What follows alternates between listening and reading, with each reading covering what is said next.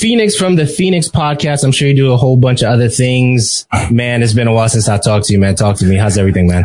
Everything has been good. It's been a weird roller coaster since December to present. And I'm okay. Like looking here, like the camera's right there. So, hey, it's been really weird since December on to literally just maybe 10 minutes ago. Okay. So it's weird that even though we don't speak as often that I would like, based on, scheduling and different things like that, we still tend to cross the same path of, like streets, if you will, right? Oh, I didn't know you were coming.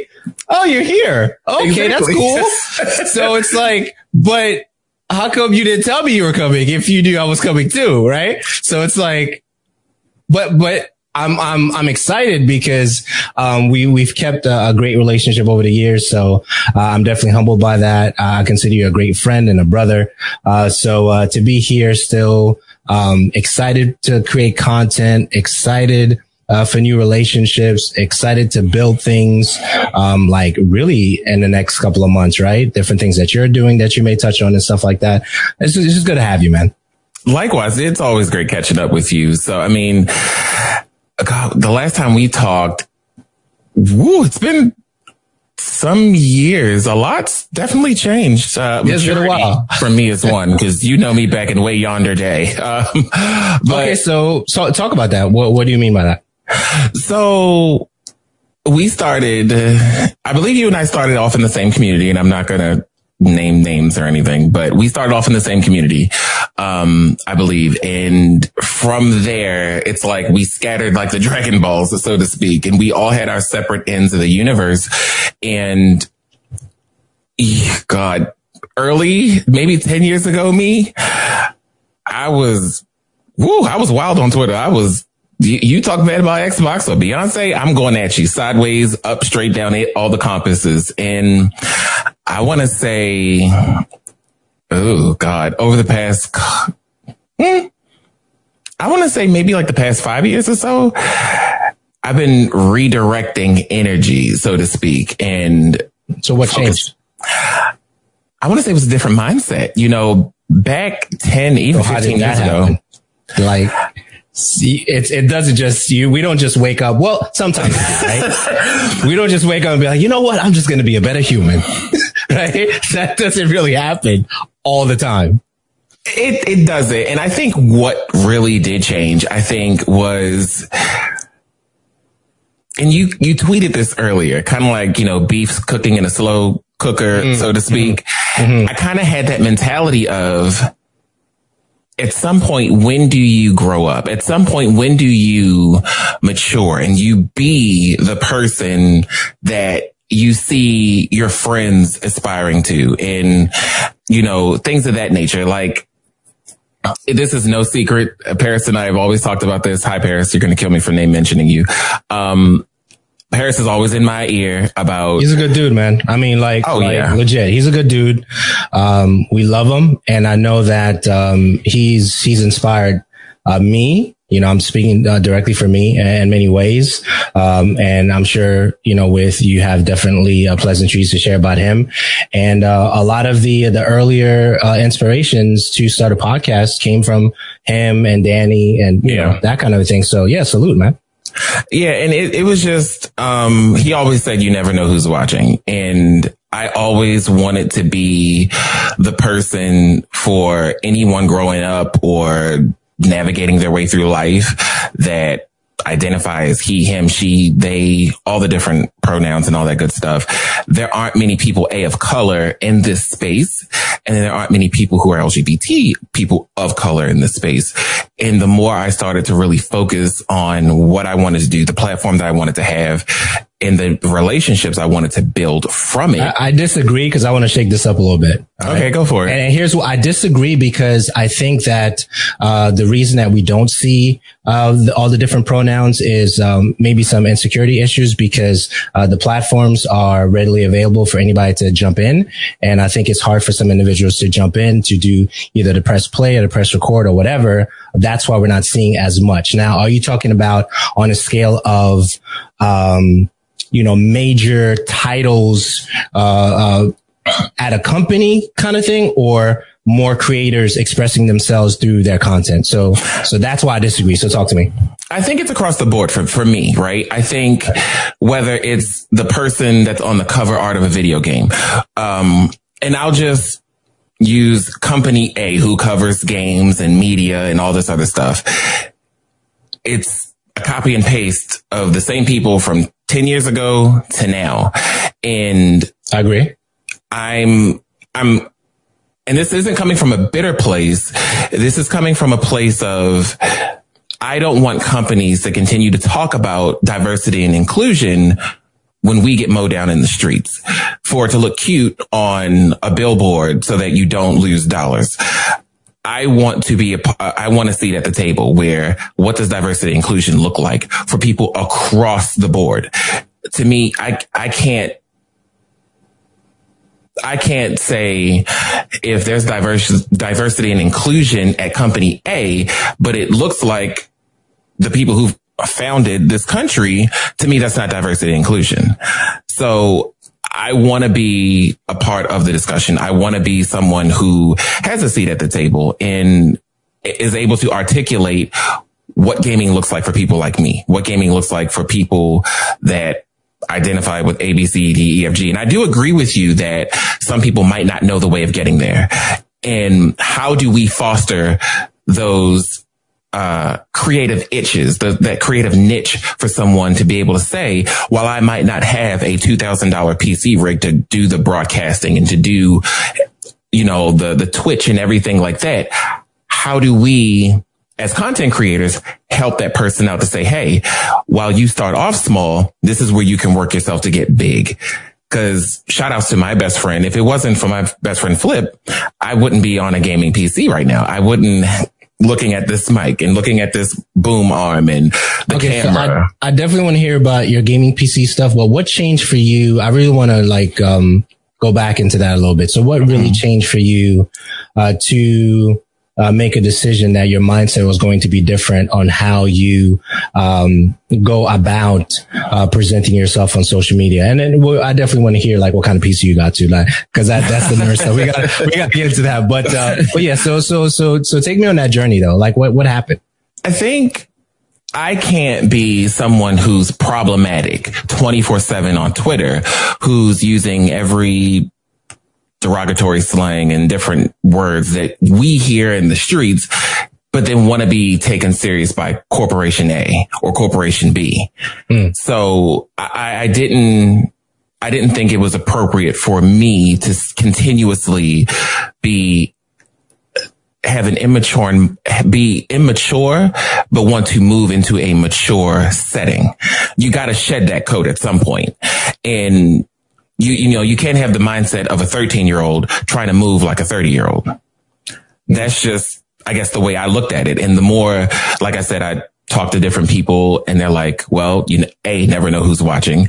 And then B, everybody across no matter what industry you're in, everybody talks to each other. So if you come across as this to one person at this place and you go shoot your shot at this company, they're going to tell you no, because that's that network. And I think for me, it just dawned on my head that I can't continue to operate in the mindset of a child when operating in adult spaces. Okay. So a lot of time is spent on social media, depending on who it is, right? We spend a lot of time on a platform, excuse me, and we're trying to learn how to navigate. But I think that there were some individuals that were instrumental to our journey. That's what I'm hearing. Very much. That's what I'm hearing. So now, gaming PC. So what'd you get? What'd you end up getting? Let's talk about that real quick. My best friend's going to kill me when he sees this video because I'm technologically stupid. Okay. So is it a big tower or a medium tower? This is I would say it's a medium. I wouldn't call this big tower. It's not a PlayStation 5 tower. Okay. And do you have probably right underneath of it though? Maybe 4 inches off. 20 series card or 30 series card in there?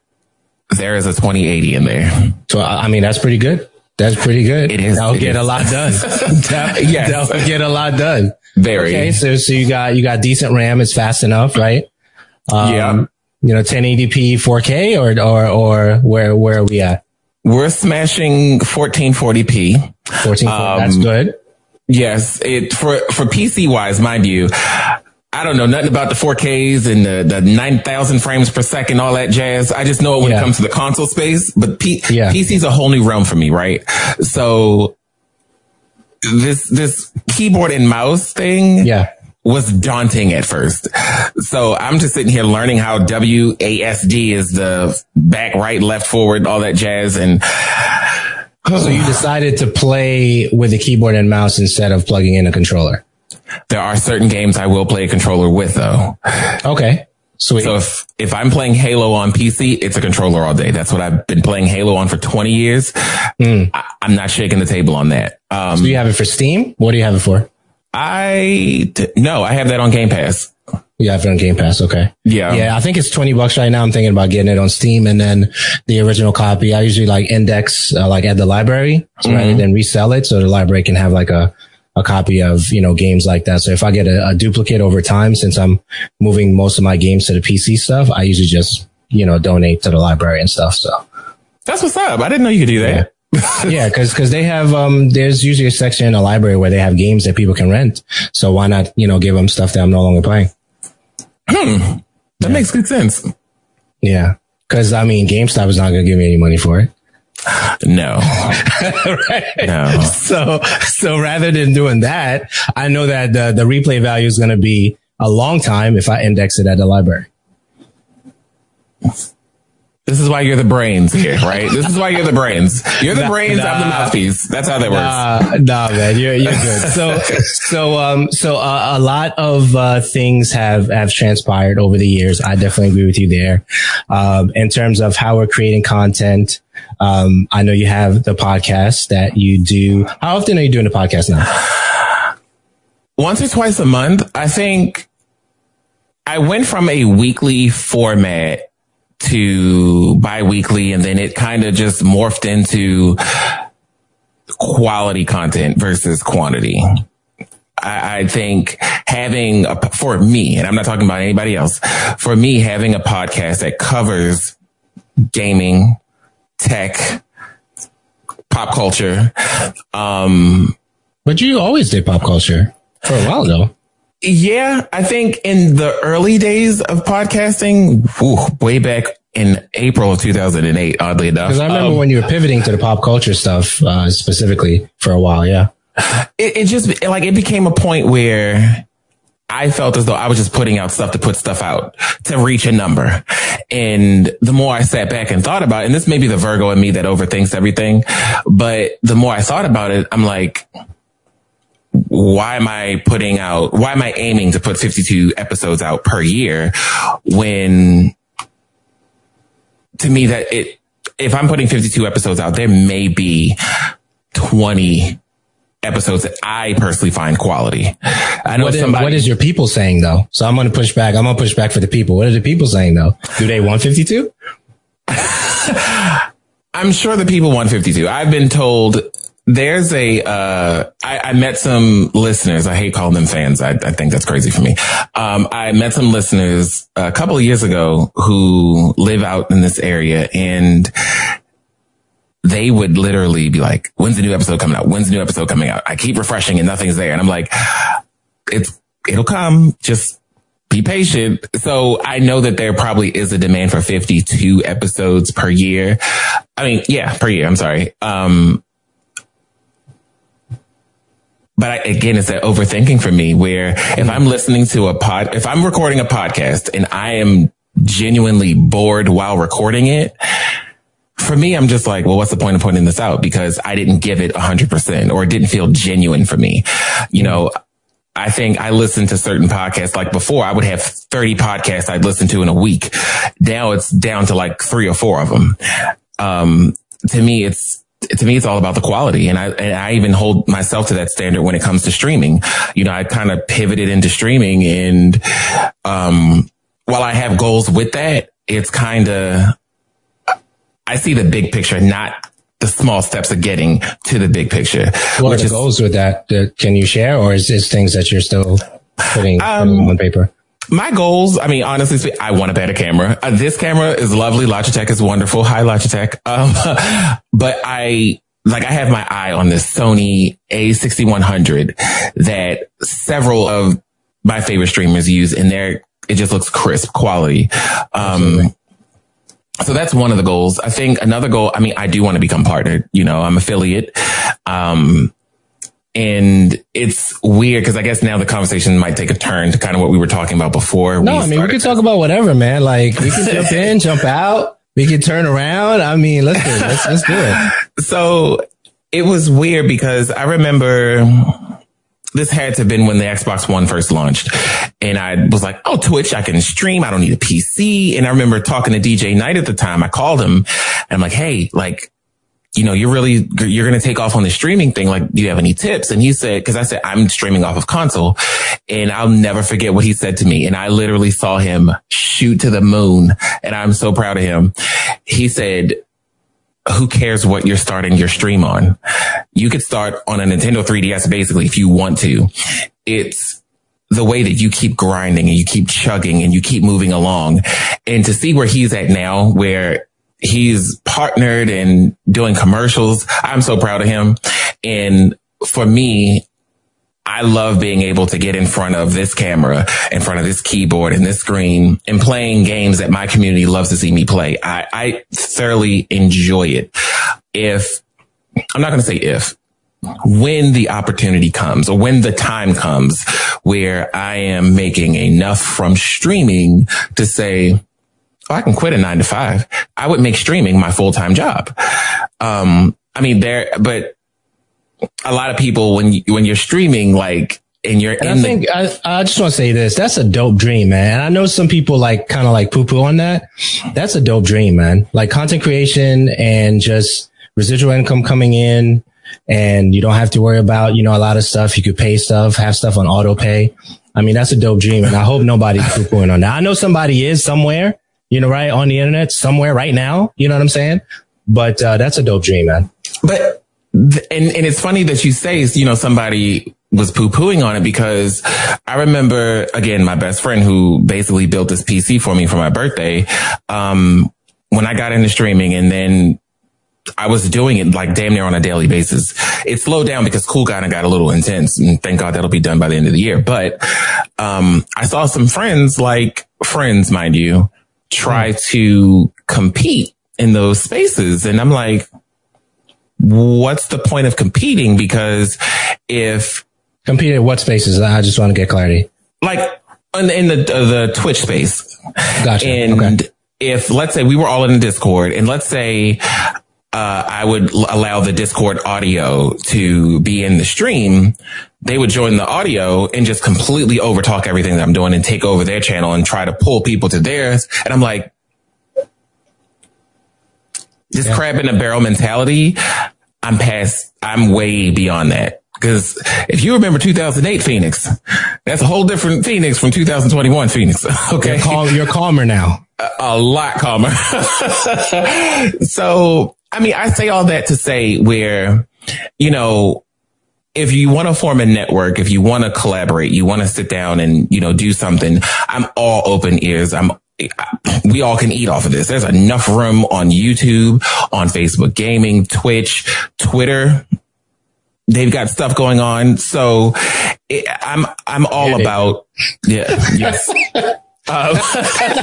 Yeah, they do. But I'm all about uplifting Black and brown people. I mean, it's, I didn't understand the magnitude as a child when Rodney King happened. And it's funny because I was talking to my therapist about this earlier this week.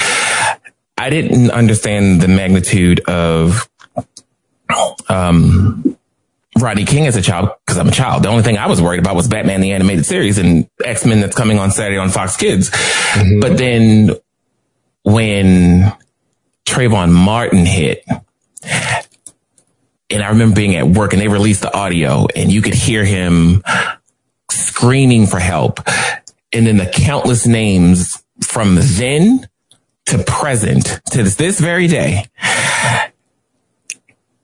it changed a mindset in me where I want to uplift people and show people of color more support than they may feel that they will get at any company or at their job or whatever the case is, and I think some people have jumped in my mentions or DMs and said, that's racist. And I don't see how that's racist by supporting people that look like me. I don't,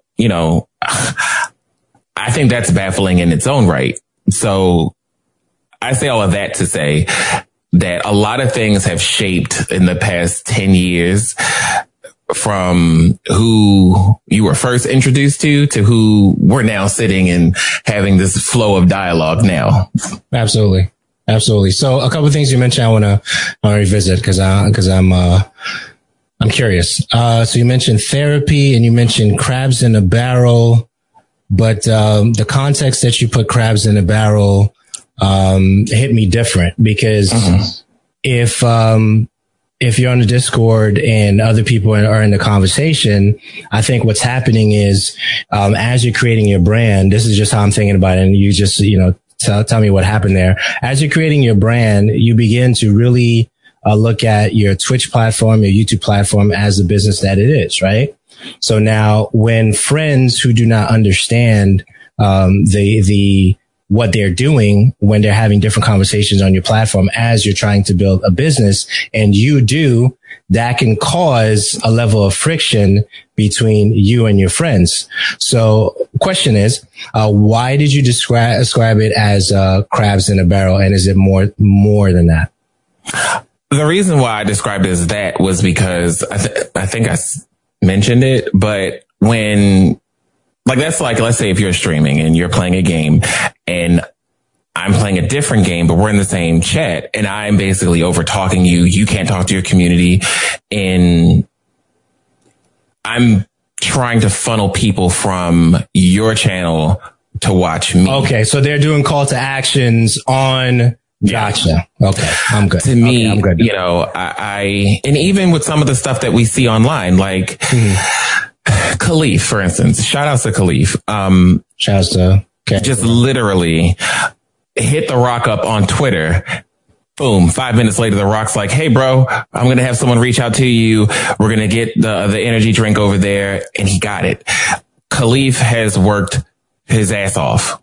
I don't know if I can cuss. I'm sorry. He worked his butt off. PG-13. Okay. He worked his butt off to be in the position that he's in, and to see people say, oh, you're kissing butt to get stuff. And I'm like, that's not it. And I don't see it from anybody else. And maybe it's just I'm blind, but I don't see it from anybody else except for people that look like us. Instead of saying, yo, this is dope, congratulations, stuff like that, it's always met with, oh, you're not trying to put me on. You're not trying to put me on, and all this other minuscule stuff. To me, I think that's completely asinine. So the putting on is interesting because when we, speaking, about us, try to put people on, they don't believe we have the knowledge to help them in those right situations. So no, you're good. So sometimes it seems like you're talking to individuals who don't really want to hear what you have to say. So I would be shocked if and I know he's given advice on a lot of things, whether it's it's the Khalifs, or the Parises. They give advice. Whether you choose to take the advice or not, that's on you. But don't be mad when they apply what they've been, right? So now you're upset because they said, hey, do this. Watch how you behave on social media. People are always watching, but yet you still want to say all the things that you want to say, and you're wondering why you're not getting opportunities. But they told you, or somebody told you, not to do those things, but you don't want to listen. So it's interesting that you bring that up. So as I'm thinking about it some more, there was a particular company that I don't remember who it was, but they put a tweet out and they said, when a content creator is mentioned to us, we go back 6 to 7 years of things that we can find about them on social media to decide if, or, we want to work with them or not. So you figure 6 or 7 years is a long time. Okay? Very long. And that's just one company, a pretty, big company too, that has purchased a lot of different companies, that we're aware of today. I'm just going to leave it just like that. But the fact of the matter is, if you think that advice, coming from someone who's black is not as, powerful, for lack of a better term right now than any other demographic, then whose problem is it now? Right? You're absolutely right. And I think, how can I put this the best way without sounding like a fanboy? When you look you can sound like a fanboy. Like, okay, good. Beyonce. When I look at Beyonce, right, I think, or even Oprah, I'll even use Oprah, the Obamas. Yo, Oprah's dope, man. You never see them punch down. If you get what I'm trying to say, like, you never see them punch down. And what I mean by that is, you could probably go on Beyonce's Twitter or Instagram, and you could probably see people hating on her, calling her all sorts of names and things like that. But she never addresses it. And I'm more than sure, as a celebrity, you are a brand. You are the brand. Like Rihanna, again, Oprah. Oprah doesn't address haters. God. Come on now. Come on now. I don't like Nicki for several hundred different reasons. I know you don't. But the grind is real. She did her thing, and that's, some respect. Even if you don't like her, some respect, right? No? No. Okay. All right. I tried. We'll go into that in a different day. Okay. How about that?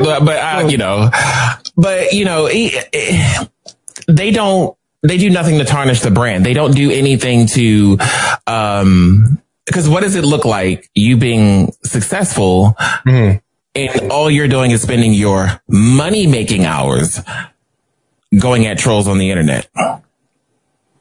Like they say, time is money. If you calculate how much Oprah makes in a year down to the second, bro, I can't even afford this, does she have time to address it? You know what I mean? Avocados. I want an Oprah avocado, man. You understand. Okay. You understand. But I mean, and that's the thing. Like, Danny, one of the hardest working people that I've ever had the pleasure of meeting and calling friend. Give that man his flowers. Put him on the Mount Rushmore right now. You know what I mean? Yeah, for those who like who's Danny, is Godfrey from Game Attack Radio. Yes, I'm sorry. No, I'm just saying, because I know like there's a different audience, and I know like we're friends with most of the people that we're mentioning. Some people are like, who's Danny? Like, so even you know what I mean? Like, even you've worked, as long as I've known you, you have bust your tail off to reaching out to people. And you even recommended a book to me years ago, mind you, The Art of the Interview or something like that. I think it was called. And every time me and you sit down, I kid you not, I still have notebooks of the stuff that we talked about. It's, instead of, let's say, the crab in the barrel mentality that, let's say, you, Danny, Paris, or anybody could have, it's always sharing the knowledge of, this is how you do things. This is how you move in this space. This is how, because if I've never moved in a boardroom setting and I'm coming in Joe Schmo off the street, I'm going to make myself look like a fool. So when Paris is tweeting, hey, gaming is great across the diaspora of gaming, that's true. The fanboy stuff is idiotic. And I say that even to my younger self, because I was Captain Xbox at one point. You couldn't say nothing bad about the green around me. So yeah, that's yeah. I felt like I went on a tangent. No, it's fine. It's fine. A lot of folks, I don't think they realize like what it took for, and I thank you for the kind words. And it's definitely encouraging to me even now, because I still feel like I'm fighting, the underdog stuff, right? I still feel like I'm an underdog and that's just me. I don't know how the world views me, but even though there's things that I could look back and say, man, that was dope. We did that and stuff like that. There's still levels of it that I still feel like I need to, leave a lot on the table. And you know, when I leave here, people can actually play the catalog and be like, yo, this dude was really trying to, you know, help folks out. Right. So I'm still working through that. So the place I wanted to go with that one was, Danny has worked in media. Okay. So he has the experience there, you know, with the Game Attack Radio, but he has worked in media. Mm-hmm. Paris, okay, has served the country. Okay. All right.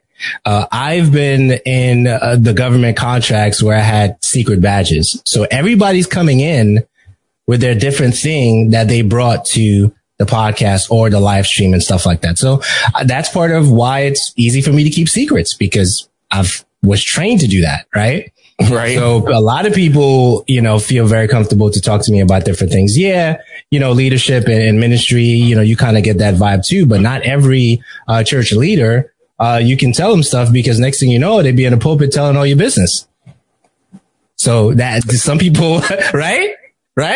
Some people, so there's training involved, and I'm not against training. So when we're saying, hey, you know, definitely do this, you know, watch this set of videos or do that. There's things that we've seen that could really cut down on how much you have to, you know, get to a point to produce. Right. And I think that, the way things are set up right now is, you know, whether you want to do a podcast or any other, content creation stuff, it's just you cutting out the noise and then just doing the stuff.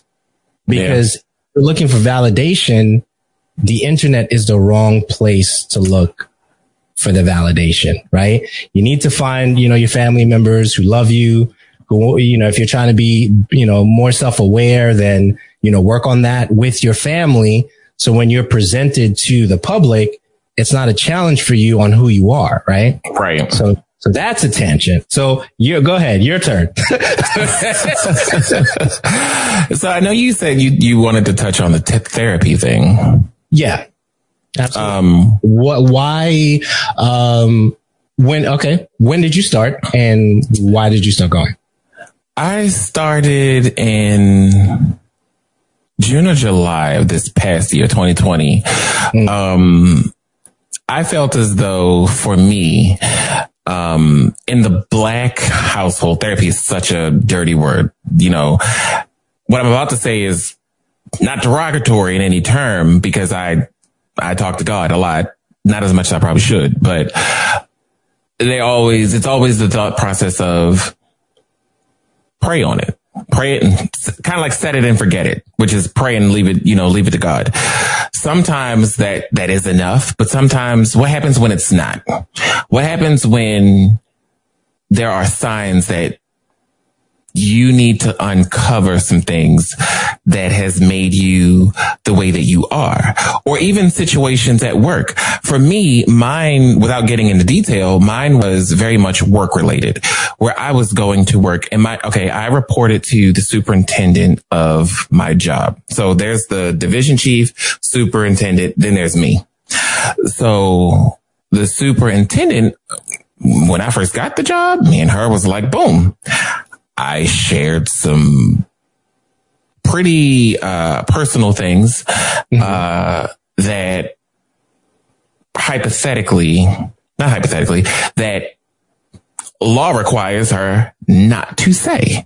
She broke a HIPAA law. She told my business to a peer of mine.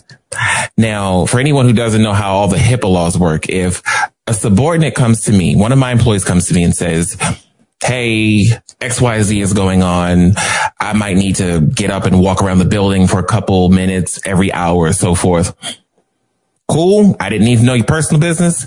Whatever. If I choose to share that with my supervisor or up the chain, legally, I am allowed to do that. However, when it pertains to me telling one of my other subordinates or one of my peers, that is 110% illegal.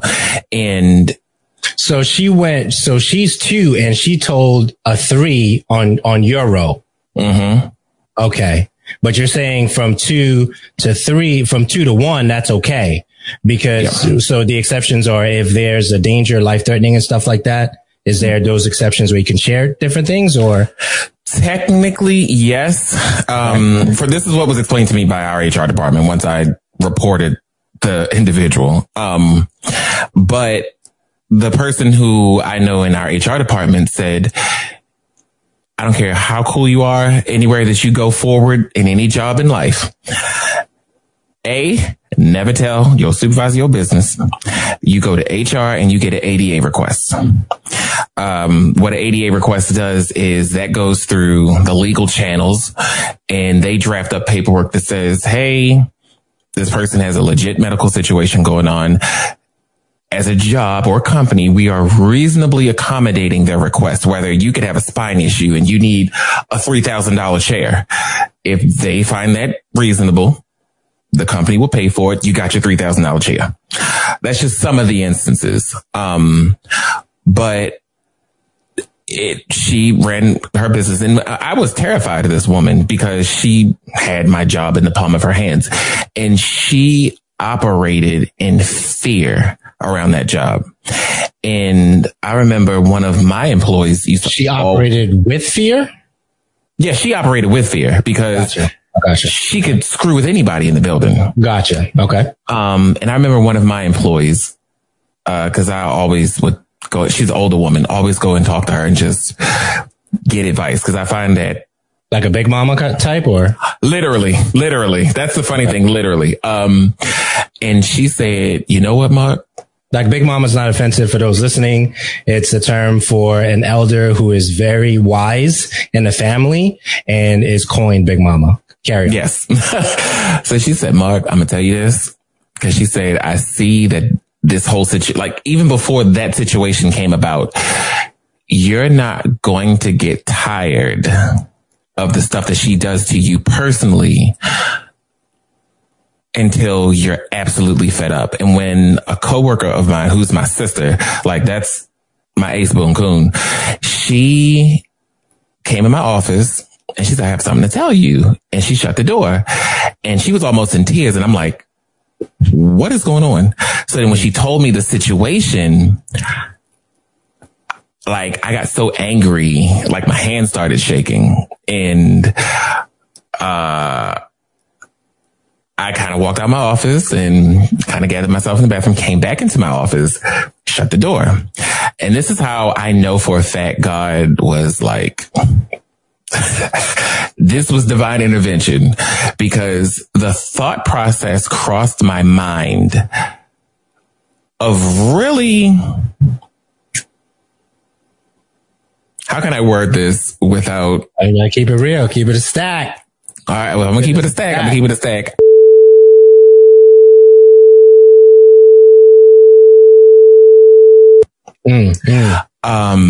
But my good girlfriend came in there and she's like, something told me to come in here and check on you.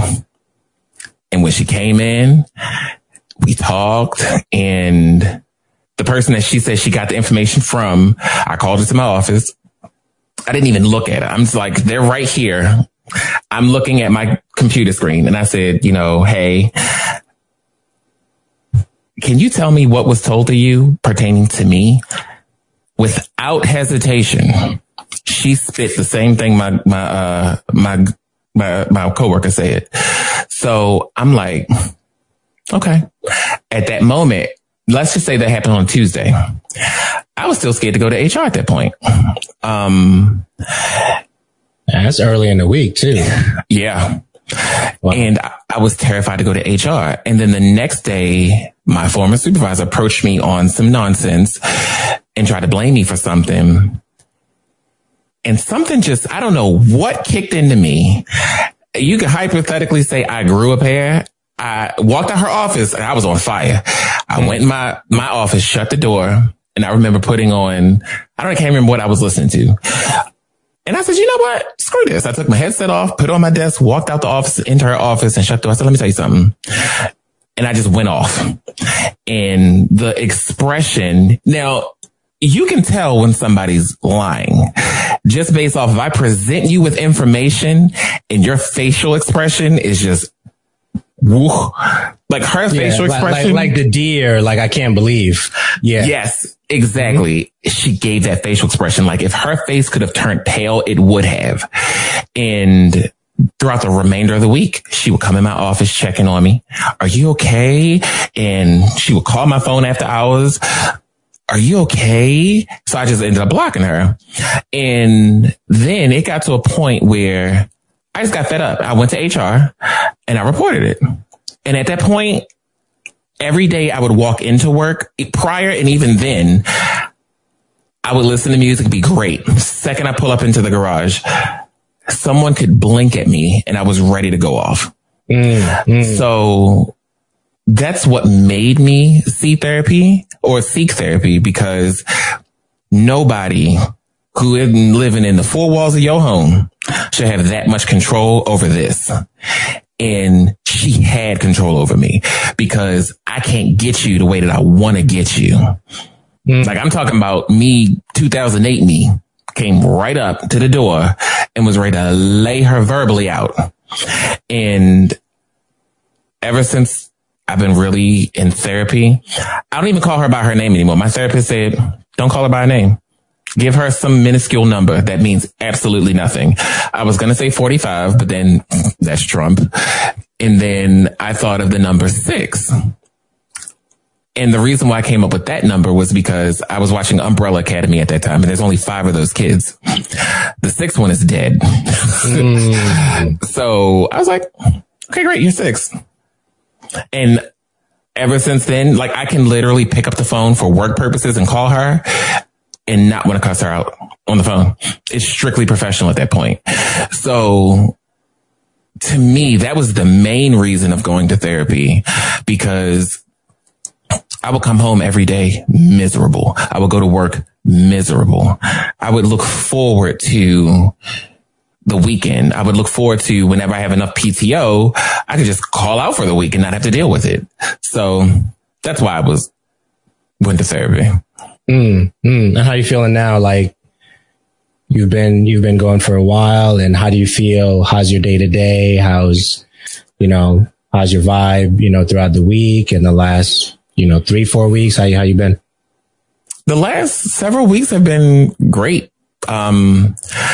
There's this app called Headspace.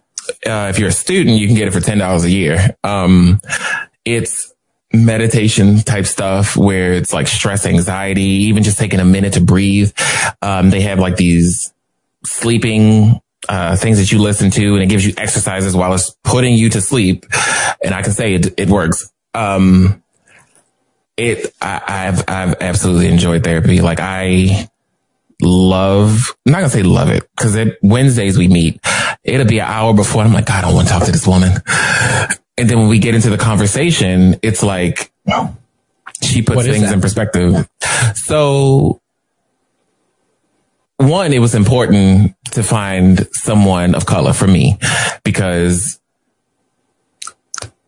right around when George Floyd happened, that's when I started to see her. That's what it was. Right around that time. And I feel as though having someone of a different nationality, we can't vibe on how I feel about that. Okay. And for me, it's like, are there exceptions to that rule? Because I've heard that before. Are there exceptions to this rule? If the person, just an example, if the person is married in to a person of color, is there an exception there, or the person has to be an African American in some way, shape, or form? So I'm just trying to get clarity. I'm not, this is not necessarily a pushback. I'm just trying to understand. I'm not against allies, right? Okay. I'm definitely not against that. To me, and it could be my own ignorance, right? I think if I come to you with a black issue versus me going to Austin Powers with a black issue, those are two different conversations. And Austin Powers is probably a horrible person to bring up, thinking about that. But let's just say Joe Biden, for instance. Shocked me, you know what I'm saying? Awesome movies, by the way. But let's just even say Joe Biden, right? Joe Biden been around. Okay. But maybe not Joe, right? Okay. No, let's go with Joe. I want to hear where you go. We'll go with Joe. Let's go with Joe. Joe been around some soul, right? Joe know about the soul. Yeah. So Joe can't fully understand what the family of Trayvon Martin, Sandra Bland, these countless names, Breonna Taylor, you can sympathize with that. Where I've had cousins of mine who were shot in certain dealings, so to speak. And you and I have a different fear when we're pulled over versus, absolutely, Joe Biden. Let's just take the president name out of the picture. Joe Biden, who works at Home Depot from 11 to 7 every day. You have a whole different thought process. So Joe Biden, before he even gets into work, when he's in the parking lot heading into the store, he doesn't even look both ways. He just crosses the street. Okay, you understand. Which, no offense, I start to do that now. Because I'm just if y'all playing this game, I'm going to play this game too. So we're going to play it together. So it's all right, Joe.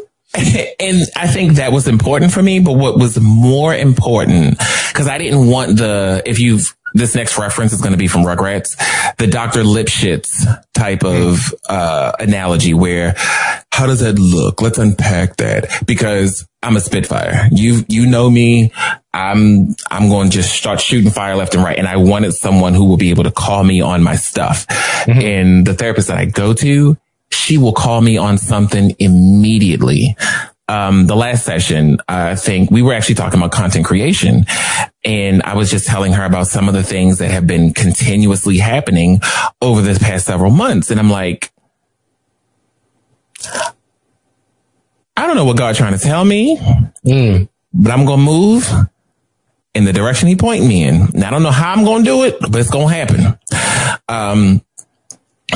And she will say certain things that will cause me to think like, well, what does your brand look like to you? What, if you're going to, let's say E3, for instance, and you're meeting with Phil Spencer she doesn't know who Phil Spencer is. I'm just throwing a name out there. And you're meeting with Phil Spencer, and Phil doesn't know who you are. And Phil asks you straight up, what are you about? What's your platform about? And she asked me, and I literally looked at her dumbfounded. Like, I know in the back of my mind, like, this is what I want my platform to be. But she calls me on it a lot. She's like, you have to get into the mindset. You need to write it out and then commit it to memory. What's your pitch? Yeah. Right. And she's like, you need to commit it to memory because you'll never know, A, who's watching you, and B, who you're going to bump into, whether it's virtually or in person. And you need to be ready to sell yourself immediately. So that's one of the things, I guess, that happened this past week, that it's a constant way of getting me to think. And I love productive conversations, whether it's just us talking about Falcon, Winter Soldier, WandaVision, what Marvel might have coming down the pipeline, or what does a business venture look like for you? I love thoughtful conversation. Absolutely. Yeah. So the 30-second pitch or the under a minute pitch is definitely something that we have to have down. Especially, like you said, some of the circles that we're going to be around, however they decide to show up, right? I'll say that. Where we're going to be challenged on, why should I listen to you? Exactly. And I think there is, and I hate calling it competition. There's a lot of people. Elaborate. Because I don't look at what I'm doing versus what anybody else is doing as competition. I just look at it, hey, you're doing your thing, I'm doing my thing. I don't have time to worry about what the next person is doing, because I want to make sure what I'm doing is the best that it can be. Now, if person A says, hey, I want to do a co-stream with you, cool, let's do it. Let's run the mill with it. I just don't have enough time or energy to say, you have 100,000 followers, I need to get 150,000 followers. The internet is a vast place with billions of people on it. why are we still here? You know what I'm saying? Why are we still here? Why are we still here? Okay. So I'll say this, and I definitely want to dissect that a little bit. So I was listening to a podcast earlier today. It was with, comedian Whitney Cummings. Okay. And Paris Hilton. Okay. Now, don't know how you feel about her. Okay. But listening to Paris Hilton like a normal human being on this podcast is very, very refreshing, because she could be anywhere. Okay. She has like 23 different perfume lines. I'm sure probably clothing and different things like that. She did the documentary maybe last year, whenever the documentary dropped, about revealing, her situation. But I'm sure she's worth a lot of money, right? So she don't have to be on a podcast talking about, who she is, but that's her friend. They're friends. So she came on the podcast. It wasn't a paid thing that she had to do for that particular conversation, which I thought was refreshing. And she also has a podcast, which I like listening to individuals who seem so far away in terms of like the Rocks, the Paris Hiltons, like Oprah. You can go on and on, right? About what they've done to the world, how they impacted so many individuals, but yet like they're normal people. Like they're normal people and they have normal conversations, but I don't see that. Like, and I know we talked about this in the past, but when it comes to us, yeah, there is a level of competition there, because, we always want to be, the best at what we're doing. And I think that we're all different in the way we do that, but yet, collaboration, put it plainly, in the Black community seems to be a challenge, that doesn't seem to be going away. I wholeheartedly agree with you. I think, and that's what I mean, where it's 2021.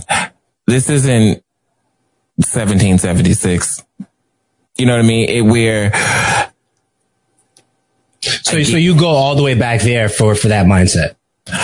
I do. I think that's a generational thing, because, and this is even going back to various readings that I've been doing, where it's colonizers of that era. They would literally go to Africans and say, yeah, we won't take you across the sea if you basically bring us more slaves. And even when people were escaping off the plantations, you'd have other people who were committed to the cause of the person who owned the plantation to be like, oh, they're going to be running away at 9 o'clock at night or at 1 a.m. And it's that you're getting out and I'm stuck. I'm stuck in a situation that I can't get my head around. And instead of asking for help, putting in the work, and continue to do the best that you can do, because, and the saying is it's so cliche, but it's so true. The cream always rises to the top, or the crop, however the world you say it. There's always a diamond in the rough. There we go. You can't substitute hard work for laziness, or laziness for hard work. However you want to word that too. So if, let's say I'm the top content creator on Twitch, I have 300,000 people looking at me nightly with over 100,000 subs. And let's say person A, hey, you think you can help me, this, that, and the fourth. If I, like you said, company A, who goes back 6 years to see if they want to work with you. If I look at your platform and you stream once a year, you are on Twitter acting a plumb fool, you don't know how to operate in adult spaces, because it's weird I even have to say that. But if you don't know how to operate in adult spaces, me bringing you on the platform and you don't know how to control yourself on the mic, that's going to tarnish me as well.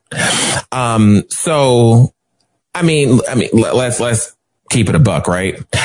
I cut that light off, cut this camera off, rip this mic out. I'm very much unfiltered in my personal life. Mm-hmm. But like you said, when this camera comes on, this mic cuts on, that light goes on, and I'm streaming, I'm in business mode.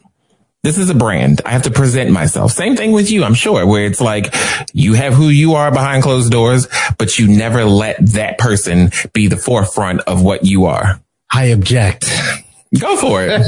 Okay. So I've, in the last couple of years, I'm trying to find the best way to make those individuals as close to get as twins, you know, as close as I can get them to be the same person. Mm-hmm. Right. And yeah, we act a fool. We do. But, I think that, it shouldn't be such a shock between, like, let's say if my wife were to walk in here, like she wouldn't be surprised by what she's hearing in this conversation if she were to walk in versus when the mic is not on. Right. So for me, it has to be as closely, to that person, that right. Online persona as the offline. I think that, so I'll say this, but I'm not necessarily going to do names or anything like that. There was an associate that, I've hung out with at events a lot, in the last, I would say 10 plus years. And that person right now is in jail. And I don't know what to do with that because I've taken pictures with them. They showed me love. I've hung out with them.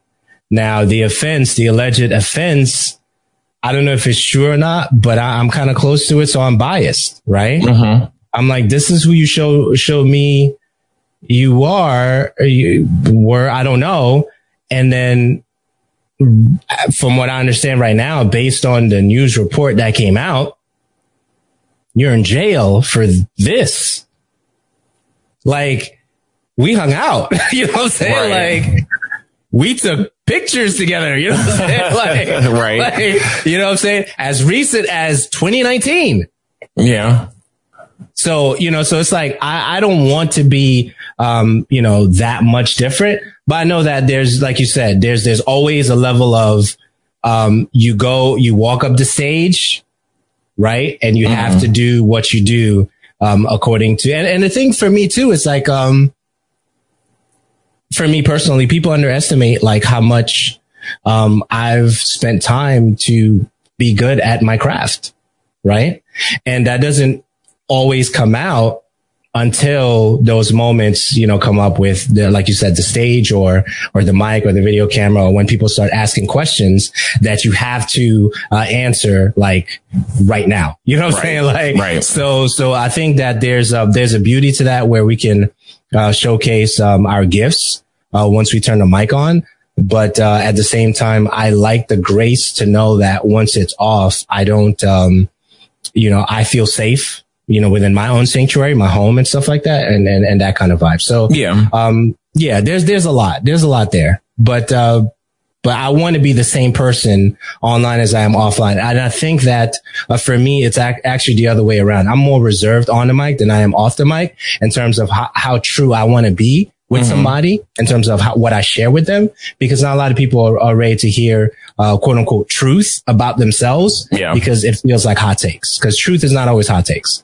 I completely agree. Like sitting here, let's say some of the stuff that I've shared with you and even on various shows that you've had and have done, because I know you, I wouldn't go on, let's say Ellen, and divulge, oh yeah, I wanted to go destroy my superintendent because she did. I would never say that on Ellen. And it's not to diminish either platform. Ellen, I don't know you.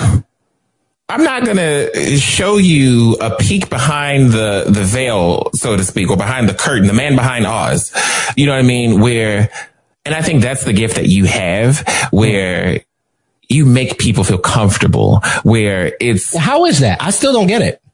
The thing with you is it's a genuine conversation, you know, and I think that's one of the things that I picked up from you is, let's say if I'm recording a podcast, I'll have show notes, bullet point topics of what I want to talk about. I I don't go by any script. I hate listening to a podcast, and I can go from listening, oh, they're reading from a script. It's not authentic. You are authentic in conversation. You pluck certain things out of people, like methodically, where I'll bring up something and let's say minute 10 of let's say a 5-hour conversation. You'll be like, okay, yeah, but 4 hours and 50 minutes ago, you said this. Let's touch on that. It's like your mind is always one step ahead of the conversation. And to me, I like that. I think that's fascinating. You know what I mean? So, and again, you just have that welcoming personality where, again, if I go on a different podcast, it's kind of like, all right, I don't know how much I'm fitting to share with y'all, but y'all can get the wall today.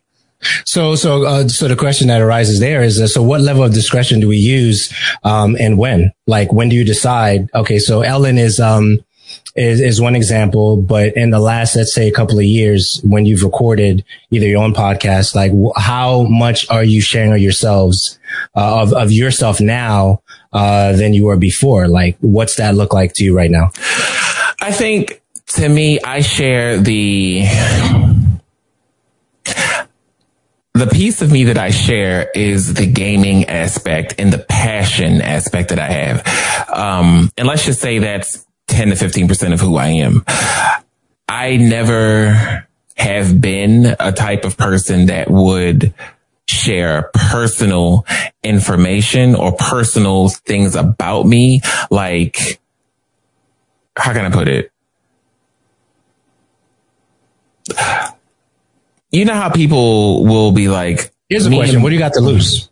There's nothing to lose, but I think there becomes a point where, okay, how much to gain? I wouldn't even say there's anything to gain from it. Okay, cool. So neither way. Okay, cool. Yeah. You know, and to me, it's just how much do you want people to know versus this is the brand, the video game. This is the streamer. This is the podcaster versus this is Marc. This is Phoenix. This is Marc. They bleed. Don't get me wrong. There are definitely avenues where they bleed. Marc and Phoenix love Marvel Studios. Marc and Phoenix love Beyonce. Phoenix, the personality, so to speak, is Marc kicked up to 10. If that makes sense. When I'm streaming and I'm playing a horror game, and mind you, oh my God, I hate anything horror related. My community loves it. You know, my community loves it. So that's 10 to what I play. So they love to see me, like, literally, this will go over my face depending on what type of horror game I'm playing. Okay. Literally, I kid you not. But you're here for Phoenix when you're paying attention to Twitch. When I think the people who come are there for the streamer. They're not there for you're projecting that. And I very well could be. I very well could be. All right, so let's talk about that. So I think you're projecting what they're there for, right? Because we don't know. Let's just use the word avatar, because I know you understand marketing. So we don't know, who that person is coming in. It could be a pronoun conversation, right? Could be. I don't know. Yeah, it could be about the game. Could be you always cheer me up whenever you stream, so I show up when you're on. Could be for the entertainment. So we don't know. And I know that, for the lives of the Michael Jacksons and the Princes, rest in peace, absolutely. We saw them in a certain way. But we weren't necessarily privy to a lot of things about their lives. Documentaries, yes, we understand that. But then you look at Prince, and Prince was always a big advocate for owning your masters and stuff like that, where it'd be like, well, they will ask him to do, a particular project, and it'd be like, well, who's the project going to? They'd be like, well, it's going to me. But do you own your masters? Be like, no, man, I would much rather you own your masters and you get everything from that particular thing. Right. You see what I'm saying? So it's like, so when are we deciding for the people who we bring to them? I think we are. Should we? I'm not going to say, you know what I'm saying? I'm not going to say no to that, right? There is a streamer, and I'm not going to call the person out by name.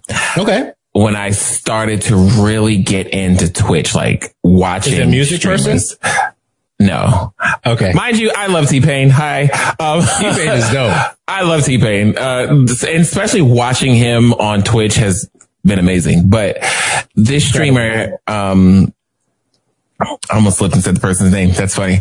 I could blank it out if you did. So, cause. Okay. This person literally, I enjoyed them playing a certain game that I absolutely love now, that I stream a lot of. So if you said the game, would that give it away? Cause actually, I don't think it would. Okay. Because there are a lot of top people who play Dead by Daylight. Okay. It turned into me watching this person and genuinely being entertained. And before, I was 100% against subscribing to someone's Twitch. This was they playing Dead by Daylight right now. How often do they play it now? I'm trying to guess without you saying anything. We'll talk offline. Okay, we'll talk offline. Okay. I'll stop. But it became you not being entertaining to the point where people will come into chat and say, let's just say someone will come into the chat and say, hey, you missed something, or you shouldn't have dropped the pallet there. This person will attack that person in Twitch.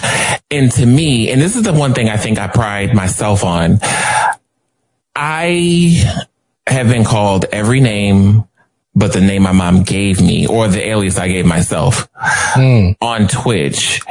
And maybe it's because I'm so accustomed to it over the years of online gaming that it doesn't faze me anymore. Where if someone comes in and is like, oh, you suck at this game. All right, ban.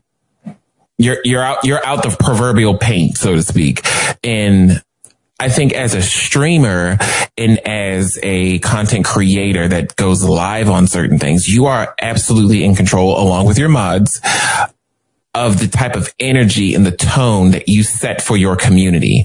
And when he attacked that person, the community, which generally has 3,000 to 4,000 people watching at any given moment, attacked that person. And that's not the type of person I want to support. That's not even the type of streamer I want to be. And I think that's toxic. So I think I know who you're talking about. Do you? I think so. Hold on. I'm going to text you right now. I could be wrong, but I'm going to go for it. I could be wrong. If you guess it, I will be completely shocked. I'll text you. No. Wait a minute. This is so weird we're doing this. It's not that person? I thought it was that person. Okay, check your phone. That's the question. Okay. Yeah. No. Okay. All right. Cool. All right. That was good. That was a good guess. I think. No. Ooh, I almost slipped. It wasn't. It wasn't a good guess. No. Okay. No. All right. We'll have to talk offline about that. Yeah. That's interesting. That person has been very fostering and very cool to me. Okay. Wow. Okay. I'm a little flabbergasted, but all good things. Okay. I mean, I thought it was them because I know their branding did a lot of that particular title. So yeah, that's the first person I thought of when you didn't name any names. But yeah, go ahead. Yeah. So I think when you are a content creator, I don't care what platform you're on, and you're holding live shows in front of a virtual live audience, people are going to talk. People are going to say whatever it is they want to say. Sure. And as a content creator or as the person's channel, it is your job or your mod's job to determine the level of offense this person has. You can time them out. You can ban them, whatever. Like, to me, if someone came in the chat and called me an N-word, I would address the situation. Right. This is not acceptable in my stream. If anyone here feels that this is, you can leave. Okay. I don't want your money. Bye. And then that person is banned from the chat. Okay. So, okay, before you go on, I just want to say this. From what I understand, the moderator is an extension of the streamer, right? Yes. So they should know, the level of, 1, 2, 3 for that particular streamer on what's acceptable and not acceptable in that particular stream. So they should be already like, in sync, if you will, right, when it comes to that stuff, right? That's how I understand it. Yes. Okay. Yeah, go ahead. And then again, said person will, let's say I'm banned or whatever the case is. Someone will literally donate this person money just so that they can talk to the streamer to say, hey, please unban me because X, Y, and Z. And he'll be like, yeah, we muted you or banned you for a reason. I don't see why I would undo that. You dip beep. Like, right, would literally say something like that on stream. I'm like, why am I supporting you? And this is some of the things that you condone in your stream, like the community attacking a single person for, let's just saying you're playing Halo and you missed the skull over there in the corner. Hey, you missed the skull. It's back there. And he'll be like, yeah, shut up. Why are you stop backseat gaming? This is my channel. I don't get that. Well, that's the community that they fostered, right? So we just have to be honest with it, right? Yeah. And I think that, I think we forget, a lot of individuals are going to, go to a particular programming. There's a reason why we have, the channels we have 2, 4, 5, 7, 9, and 11, right? Let's just use those channels. Mm-hmm. Every channel has a different programming and we know what 5 is. Okay. We know what's on there, right? We also know what's on 4 and 2, depending on the season or the time, for that particular programming. And I think the same applies to, these different channels. Now for 2, 5, 7, 9, and 11, when we were growing up, we didn't have access to these individuals that were reporting what they were reporting. Yeah. Or talking about, so we didn't have a say in a chat room to yell at them or say something crazy, right? But now we got to a place now where these platforms, they have so much access to the creator. Mm-hmm. But yet the creator is fostering a particular community. And sometimes it's a toxic community and sometimes it isn't. Right? It could be, I was going to do a comparison with 2 streamers, but that's not a good move. Not going to do that. But you understand that you see there's some streamers, their positivity is just great and their community is exactly the same. Yeah. Right. And I think that's by design because, they've curated that particular, audience and they love them for that, toxic or not. So that's true. I mean, I'm not going to say I'm surprised, right? It's not nice to see. There we go. Where when I first saw this person, they weren't that big of a streamer. God, how long have I been? 4 years? Mm-hmm. I think it's been 4 years now. They weren't that big of a streamer, but Dead by Daylight made them big. Right. And in the beginning, they weren't like that. Now it's like, okay, now that you've got yourself a little bit of a situation going, and that's the other conversation, right? When do we check the person to make sure that they don't lose touch? They stay grounded, right? I think that's people in your corner. And I think who said this on Twitter? Was it Khalif? It was someone who said this on Twitter just literally this week, where you could be the biggest star in the world. If you don't have people around you that are supportive, people around you who are not going to keep it real, it can all be snatched away from you in an instant, just as quick as Thanos would do that. And I think that's the thing that plays in my mind all the time. And my therapist always says this, so I'm going to use this. It's not if I become partnered or if I get 1,000 subs. When I hit that bar, you know, it all could be snatched away from me. You know, it all could be taken away off of one thing I say on Twitch. And I hate to bring it back to the race thing, but if you look at people, I'm keeping it on now. Listen, that's why we're here. That's why we're here. If you look at people like PewDiePie, you're going to look at the ninjas who... I respect the grind. Yeah, but they have polarizing moments. Okay, you said it. To put it lightly. Yeah. You have the moments where you will say the most insensitive, racially bigoted thing that you could think to say on a stream. And in today's world, this here iPhone, if I'm watching it here or even on my iPad. I don't have an iPhone. I don't know.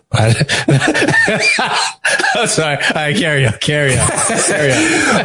I can screen record. You can screen record. Absolutely. I can do it on my damn PC. It's baffling to think these people can say whatever they want, whenever they want, however they want to say it, keeping sponsorships, or companies will just say, no, we're distancing ourselves. It's April. In August, let's revisit the conversation. But if I get in that position and I even remotely say something, everything's gone. Without even an appeal, my channel's gone. My career's done. I now got to go back into corporate America.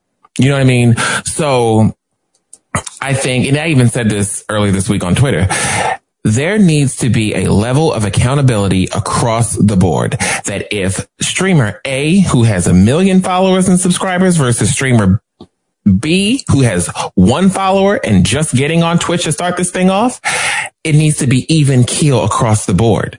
And okay, it's not that. So with that, have you seen what Twitch did this week?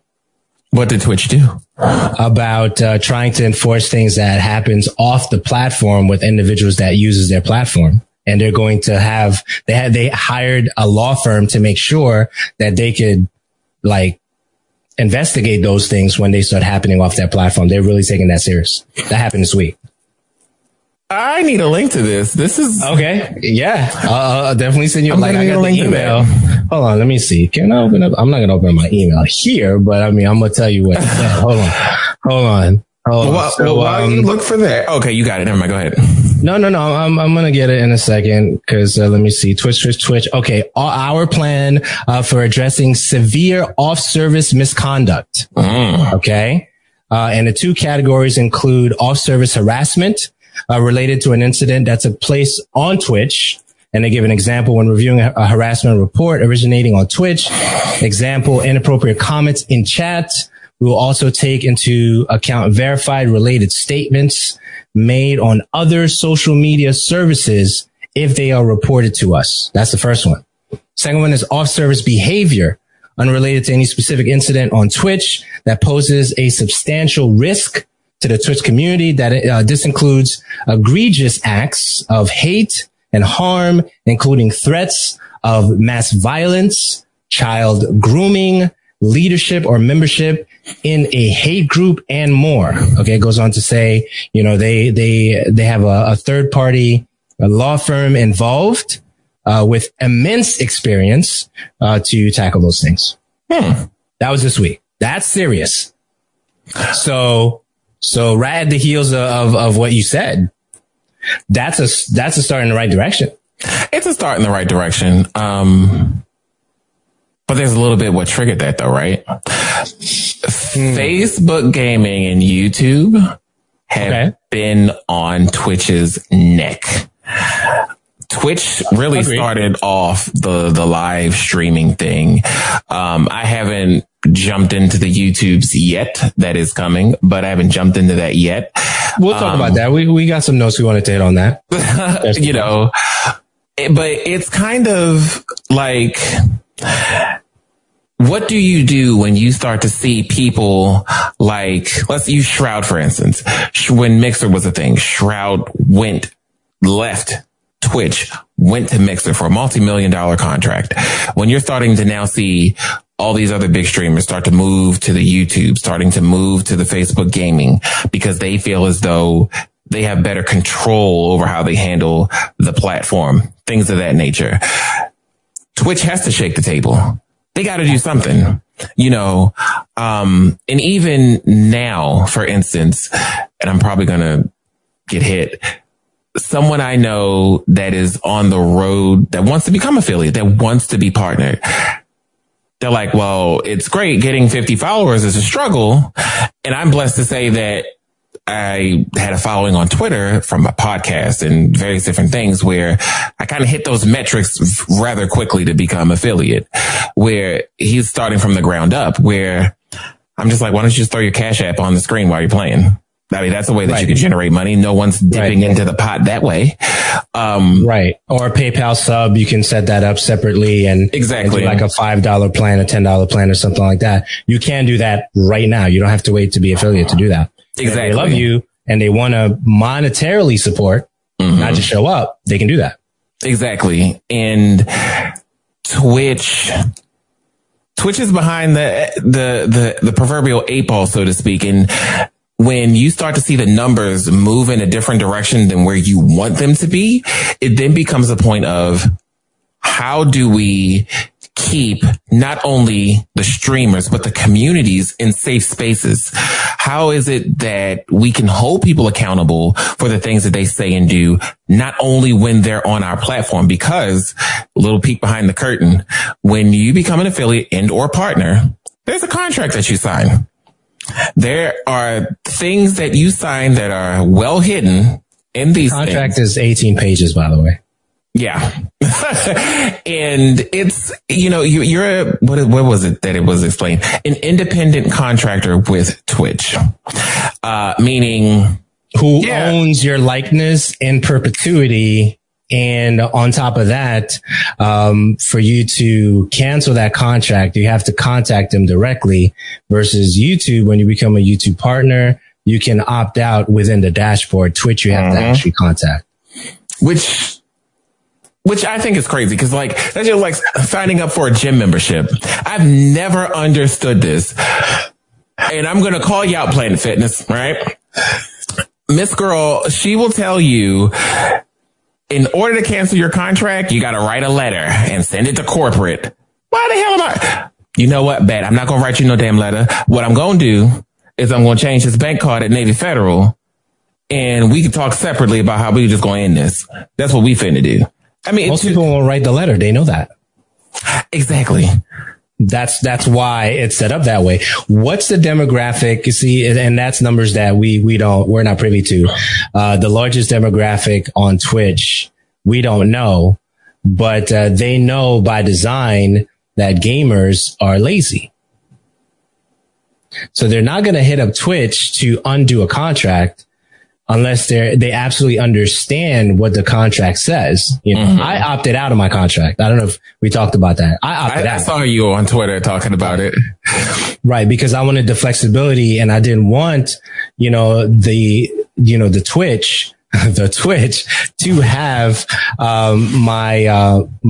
the rights to my likeness, and perpetuity forever and all that stuff. I didn't like that. Now, some individuals don't care about, contracts and reading the contracts in the fine print. I needed to read the contract for myself because I never want to put myself in a position where I'm stuck, right? Terms and conditions, you got to read them. The money could be good, but you need to read the terms and the condition of the contract. Now, if you don't care, whatever, do what you got to do. Right. But if you really want to know what's going on, you need to read the contract that is readily available by searching for it. And I think that's the thing that out of quarantine really kind of smacked me deadhead in the face. I remember it was April or May. Let's just say it was April of last year. I'm still working from home, I hate my job. I can't stand it. I can't stand the people I work with. I can't stand looking at the building. I can't even stand looking at my employee badge. That's how much I don't like the job. And I started seeing some friends of mine who had kind of started doing the whole Twitch thing prior to the pandemic. And then pandemic hit, they blew up. We're all at home in the initial stages of this. And, so I was like, this might be interesting. And then I was talking to my best friend, Flip. He literally, I was just talking to him about it. He was like, oh, yeah, well, I think you can do it. You got the personality and I'm like, yeah, but I don't think it'll ever happen. Cool. So then in May, I started just streaming games on my Xbox One X, and through Twitch was a hassle. Oh my God, I hated it. And I want to say I took that serious in June. Within 5 days, I remember I stopped streaming at like 2 a.m. and I woke up and saw this email. No, I was still up. I saw the email because it came to my phone. It was like, congratulations, you're affiliate. And I'm like, yeah, you made the numbers really quick. I'm like, wait, what? And I freaked out. It was like 3 o'clock when I saw the email. Called my best friend, woke him up. See, I respect that because, you actually did the grind for it, because now you could buy the affiliate. Wait, what? You can buy the affiliate into the affiliate program.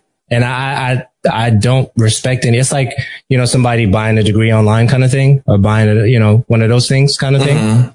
Nobody respects that. Right. So now so it becomes, does Twitch respect that as much as they do the partner program? That's debatable. We can have that conversation for another day. Right. But you can buy into the affiliate program, but nobody respects somebody who does that, because you weren't the one you didn't do the streaming. You didn't spend the days. You didn't, have the people come in. You didn't set a schedule. Nobody respects that. Right. But you did the way that, people respect. You grinded for that, and, salute. People respect that. I am beyond shocked that that's a thing. That I wouldn't. Through Monster Cat or something like that. I think you could buy into it. I heard about that. Yeah. Because here's the thing. Nobody respects that at all, right? And I remember I was really trying to become partnered on Mixer, but Mixer had these elaborate, when I tell you like elaborately far-fetched goals you had to reach, you had to have 2,000 followers. That's the first thing. Then you had to have X amount of people per stream in there and all these different things. To 75 me, or lower? Because Twitch partner is 75. I want to say that was a little bit lower because the follower count had to be 2,000. I remember, the follow count was definitely 2,000. To me, that is, I had a crazy facial expression. I'm sorry, I just saw it. To me, that's absolutely crazy. And right. I remember my best friend, he kept telling me, no, you gotta stay with Mixer. You gotta stay with Mixer. And then I'm like, well, I already have 50 followers on Twitch, because I was streaming at, early part of the Xbox One cycle, but I can just literally just pick that up and just continue to run down the street with it. And then, it was a gentleman that used to work for Mixer, black guy, that was talking about the racial issues that he was having, because that I remember that huge over the summer. That tweet thread. Yes. Oh my God. Yes. Yeah. And literally that lady anyway. I don't know. I don't remember her name. I don't even know what happened to the guy. And I forgot his name. Yeah. But then literally 3 days later. Now, that's not important. Okay. Right. Just, we don't remember. Okay. I think the weird thing is 3 days later, they sell everything off to Facebook Gaming. And I remember Moonlight Pro, because her and I became friends. During that weird transition. I remember I had just found her stream and I absolutely loved what she was doing with the community. And there was another black streamer who was kind of getting his foot into the partner. He was partnered with Mixer. Amazing person. I was subscribing to this person every month. boom, we're subscribed. I'm supporting the cause. Then they moved to Twitch, and then it's like their ego just went out of control. And then I just stopped supporting that person. But I remember Moonlight, she was on stream and she was crying because, she's like, we're a small community of Mixer partnered streamers, but we worked our tails off to get partnered. And, and I couldn't understand what she was going through because I didn't understand the process because I was very early in that stage. I think I had like 155 followers at that time. I didn't understand the process and the grind it took for her to become partnered. And I was like, why is she crying? I'm not understanding it. And when she went to Twitch, she was kind of like talking about it. And then the more I started getting my feet into the streaming realm, I was like, this is what she meant. Because streaming is, people look at it and it's like, man, all you're doing is sit back and playing a game for however long you're going to stream for. They don't get it. It's so much more than that. If I'm having a bad day and I'm expected to cut this camera on, hit that light, get this mic ready. And instead of being at a low 0, I have to operate at 10 for however long this stream is going to go for. That's draining. You know what I mean? It's burn out really quick.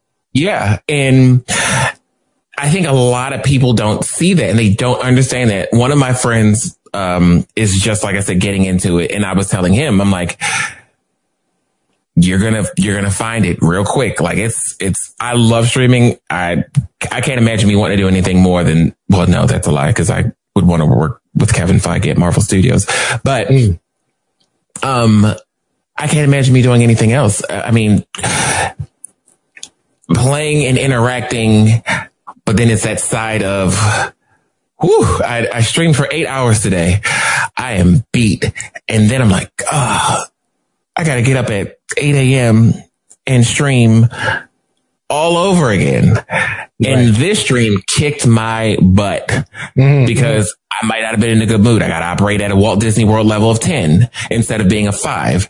And I think that's some of the things that people don't understand. This is an investment. Like this whole setup, the camera, the screen, this mic was just, I love this mic, by the way. Is that Elgato? Elgato Wavelength 3. Love it. Gotcha. Absolutely love this mic.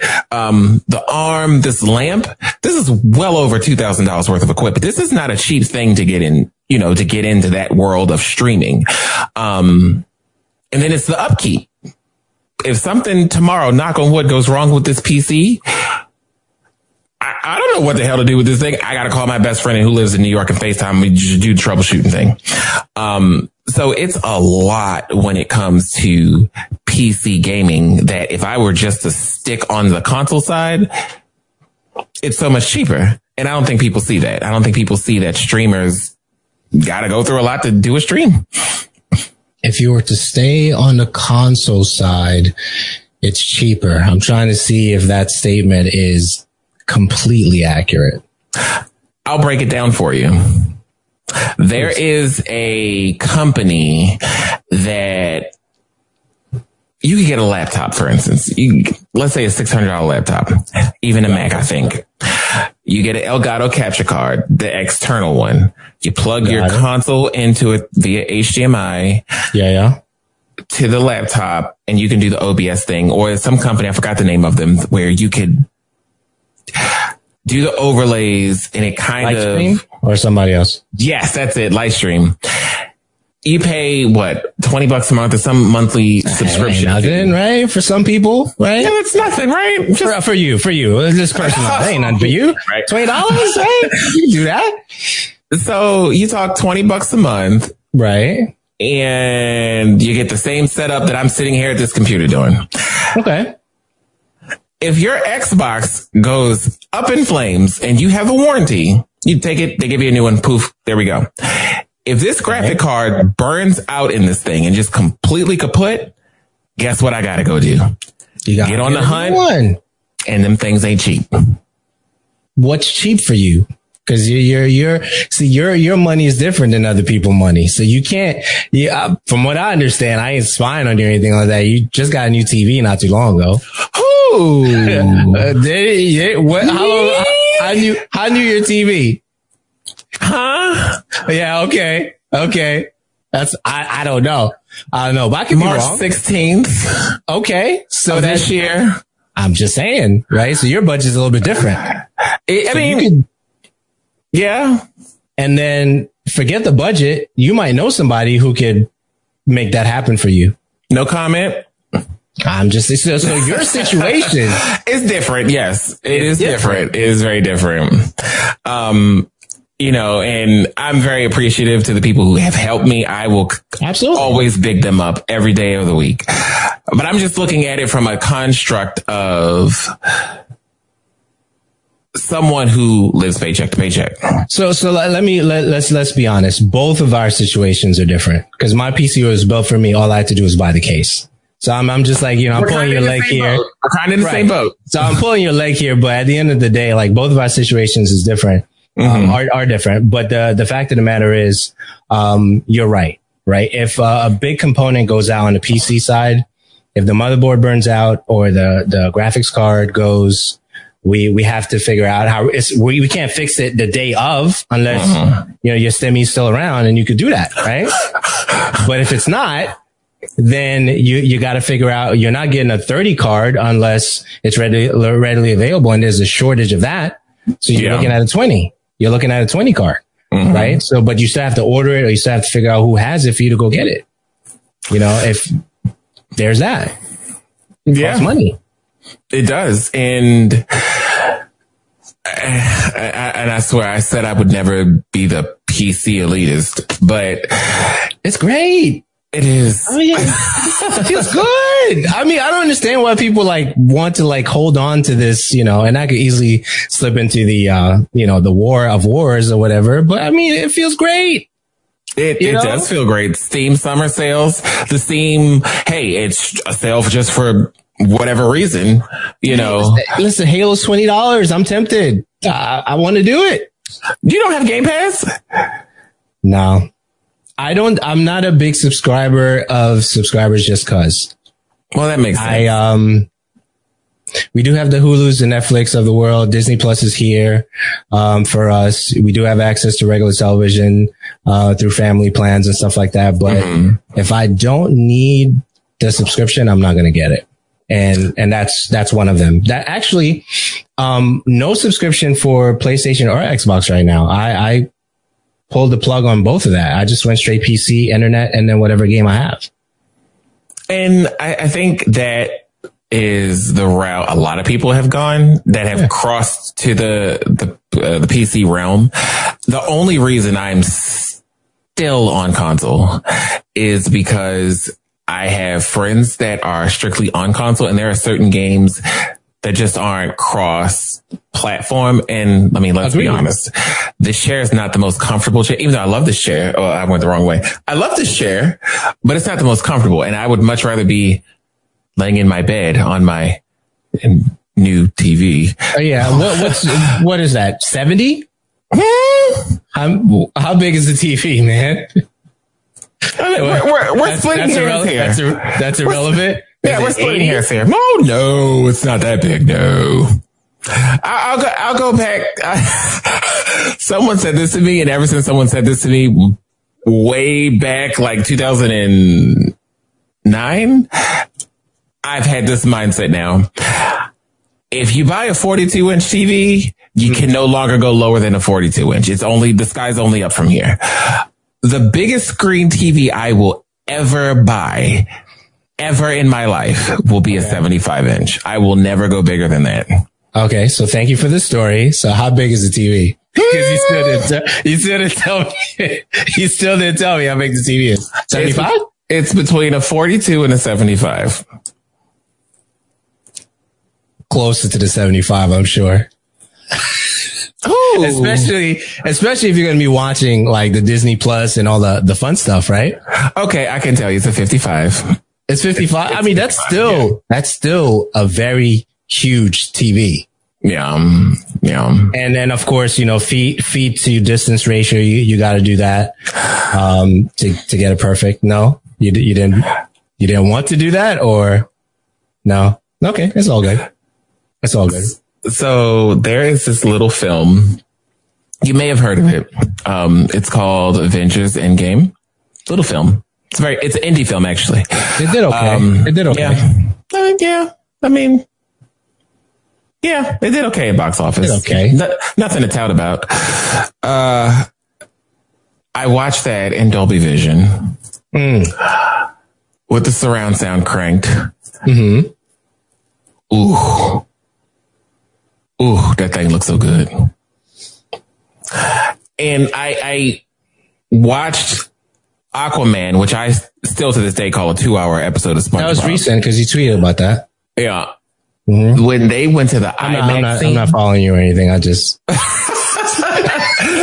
Yeah, we're not following each other or anything. No.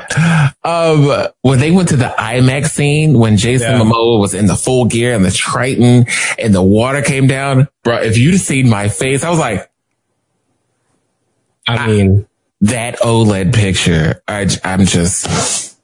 55 it's a big screen. I wanted to get the 75. I wanted to get that so bad. Why didn't you get the 75?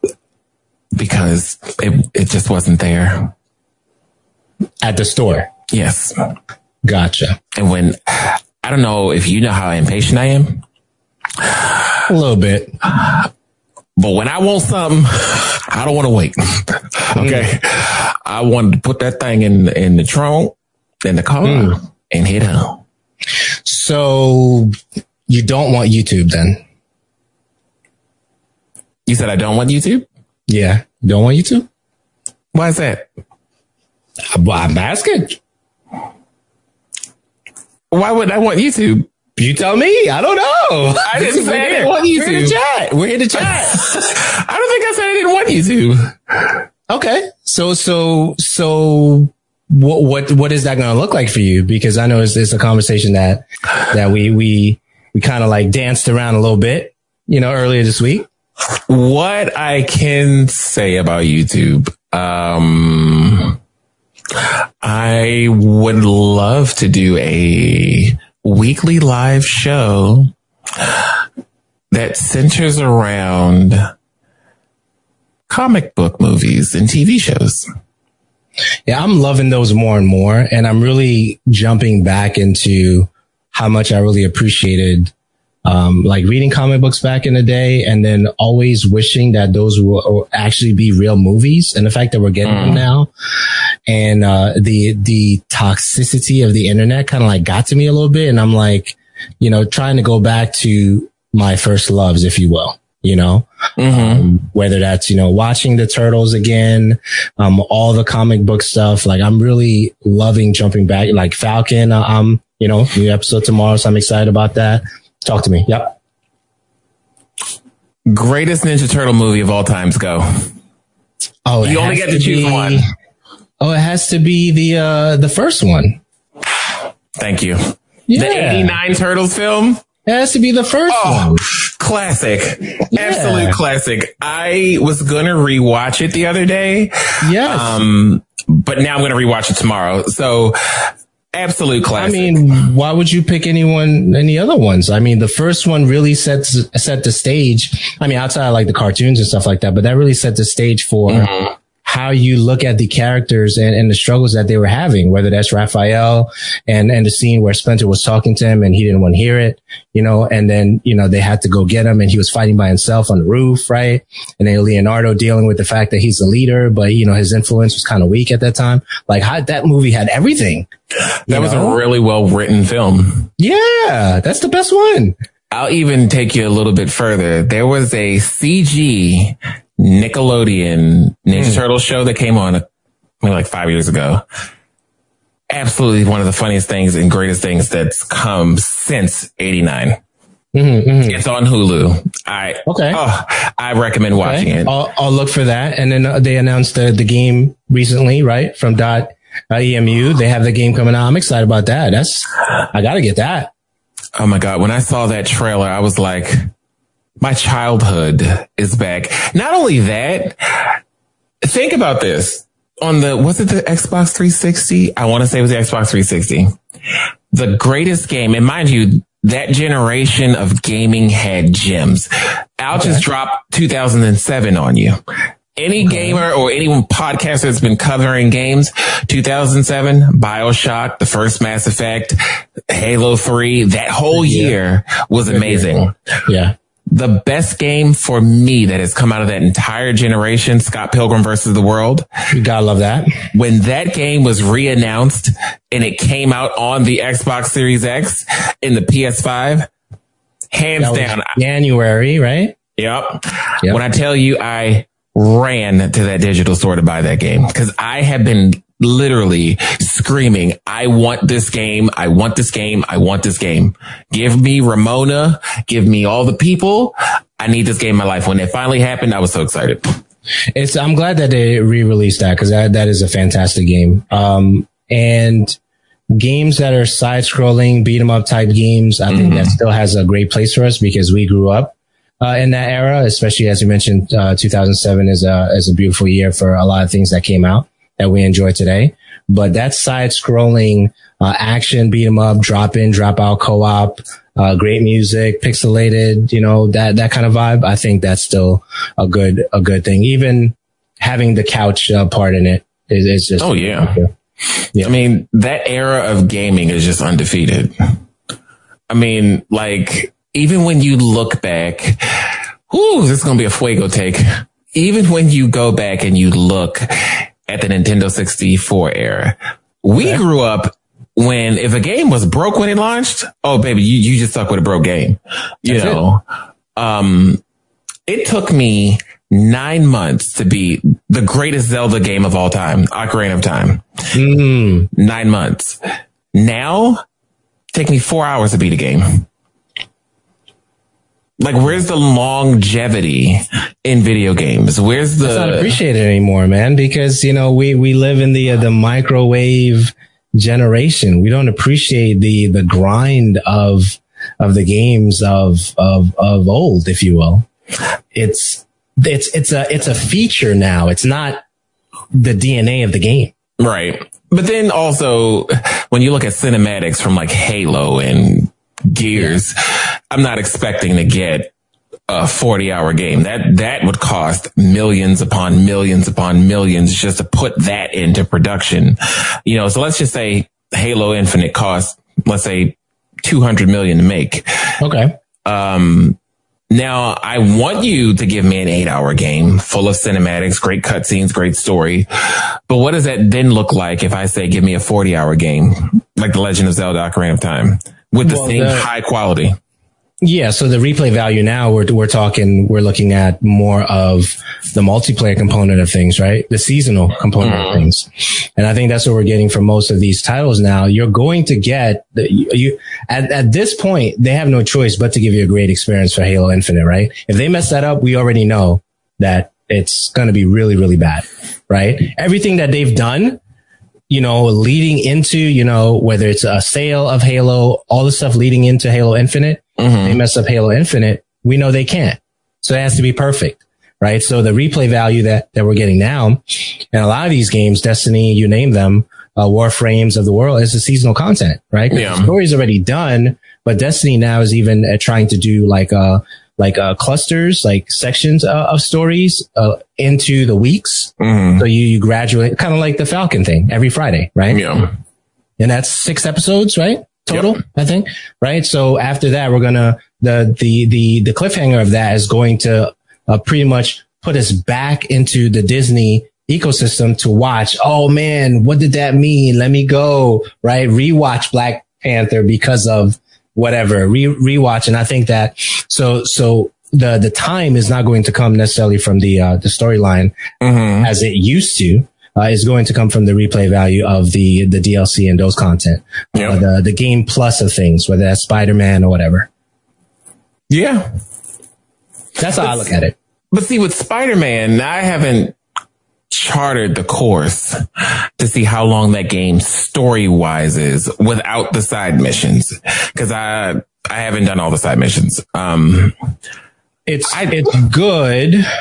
It's really good. I think for me, like, just to be honest with you, that's the first adventure game that I played in a very long time.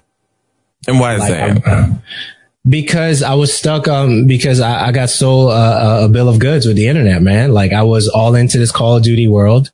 No other game was better than those kind of games. And I was stuck in the shooting genre for such a long time that I missed out on a lot of adventure games. Like, I'm surprised I even played Ori, which is fantastic. Right? There's a lot of gems that we got through, whether it's a Xbox thing, a PlayStation thing. I don't care. You know, just give me the software and where the platform is. I'm going to play it. If I really dig what I saw with a trailer or a short gameplay or whatever. Yeah. But I was just stuck in a world of this fanboy of, you know, shooting games are the only games that matter. And I missed out on a lot of adventure games. That's the reason why. I think Ori just frustrates me to no end. I love the game. It's beautiful. It's tough, but it's beautiful. Yeah. Yeah. Running at 120 frames. Beautiful. I love it. But I think this, and I hate speaking for a developer, but this is just my assumption. When it comes to launching a game, and I'll use Marvel's Avengers as the talking point for this. That game, all you had to do is put it out. That game markets itself. Avengers, Marvel, the hottest franchise in the history of franchises right now. Trying to see where you're going with this, but go ahead. And mind you, I can give people a slack. The pandemic, you know, that put a curb in a lot of things. I completely understand that. Okay. And I don't know if it was Kojima or someone at Nintendo. When you launch a broken game, it's broke forever. And I think developers lean on the crutch of, oh yeah, we know this is broke, but we'll put a day one patch out. It'll fix everything. And I think, yeah, you have shareholders to answer to. Yeah, you have different people, and it's obviously up to the studio heads when the game comes out and you got to crunch and do all these back end things. But as a consumer, I never want to go through another Cyberpunk / Marvel Avengers ever again. Okay. And I'm not taking like I said, I'm not taking anything away from the people who make the games. I know it's a hard thing to do. I know you're spending days away from your family. You're in the, you know, back when the world was the world, you know, you're camped out at the office because you got deadlines to meet. You know, you're coming home at 3 a.m. only to wake back up at 6 to go back to the office to finish up some stuff for another deadline. I completely understand that.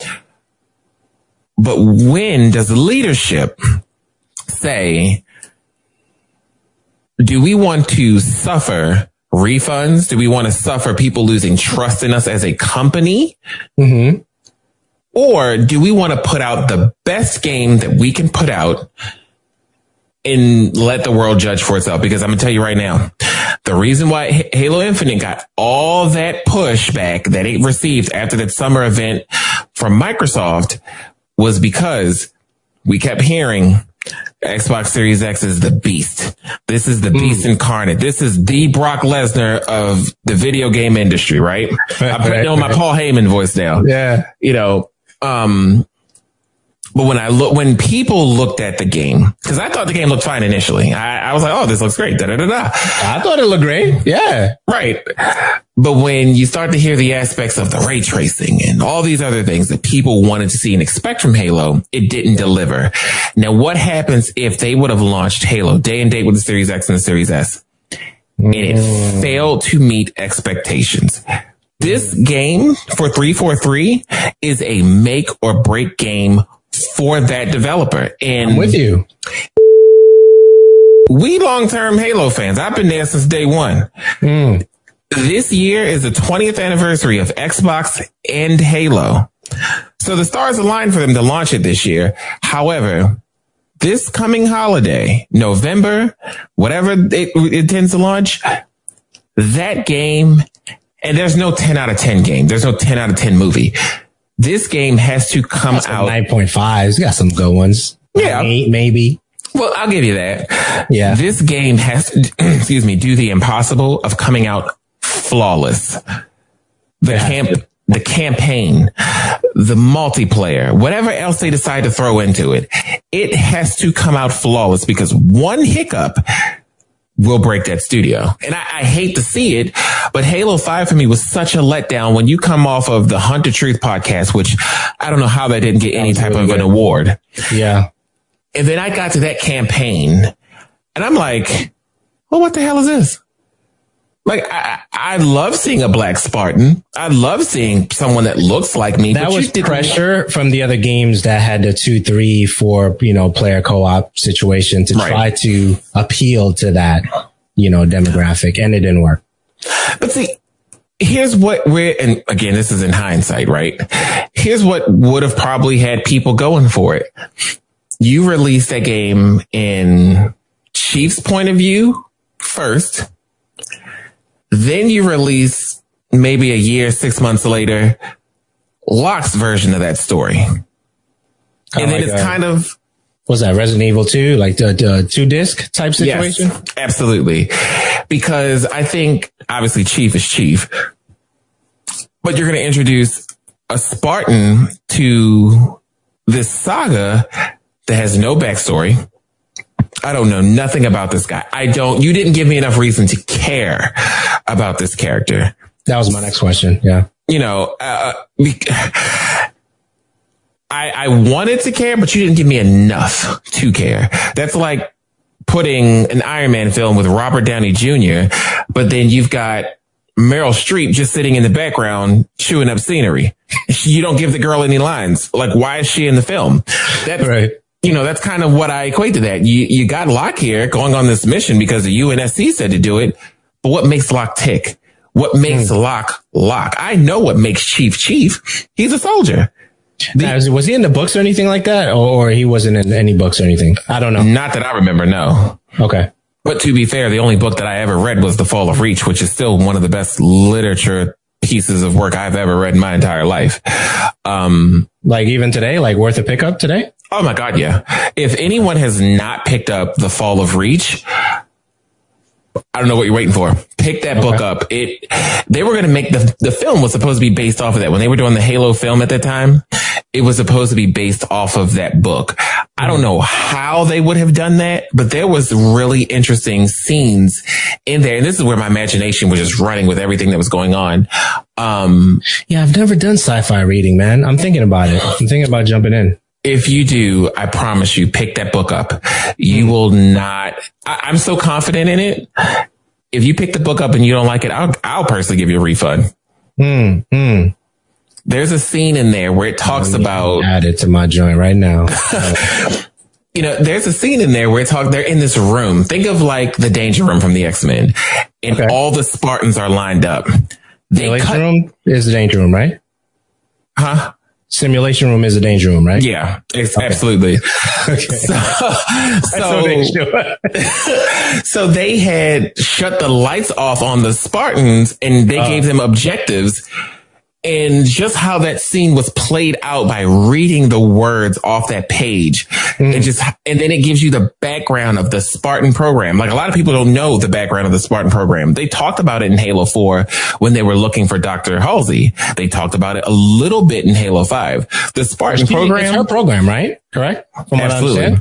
That's why they call her mom, because they would go to different planets and different systems and they would kidnap the kids in the night, put the clones in their beds, and the clones would live for like 2 or 3 days. So they would think their kids are dying. And like a lot of people don't know that backstory. A lot of people don't know that they're pumping these kids full of all this super soldier serum. Right. Yeah. And that armor is about. We did a little homework. We did our homework on Absolutely. And then the armor. I didn't know. Okay. So thank you for educating me. I didn't know that they were putting a clone to die. I didn't know that. Yeah. That's what, and the book goes over it. Like the armor is like 1,000 pounds on them. Yep. And it just that's why he should sound like a tank. Yes. And then I remember when they announced Halo Reach, and I was like, Yes, this is going to be it. And Halo Reach, I still put as like my top 3 Halo games. It's a beautiful game, man. But everyone who read the book knew how that game was going to end. You just knew systematically these people would get picked off one by one, and it happened.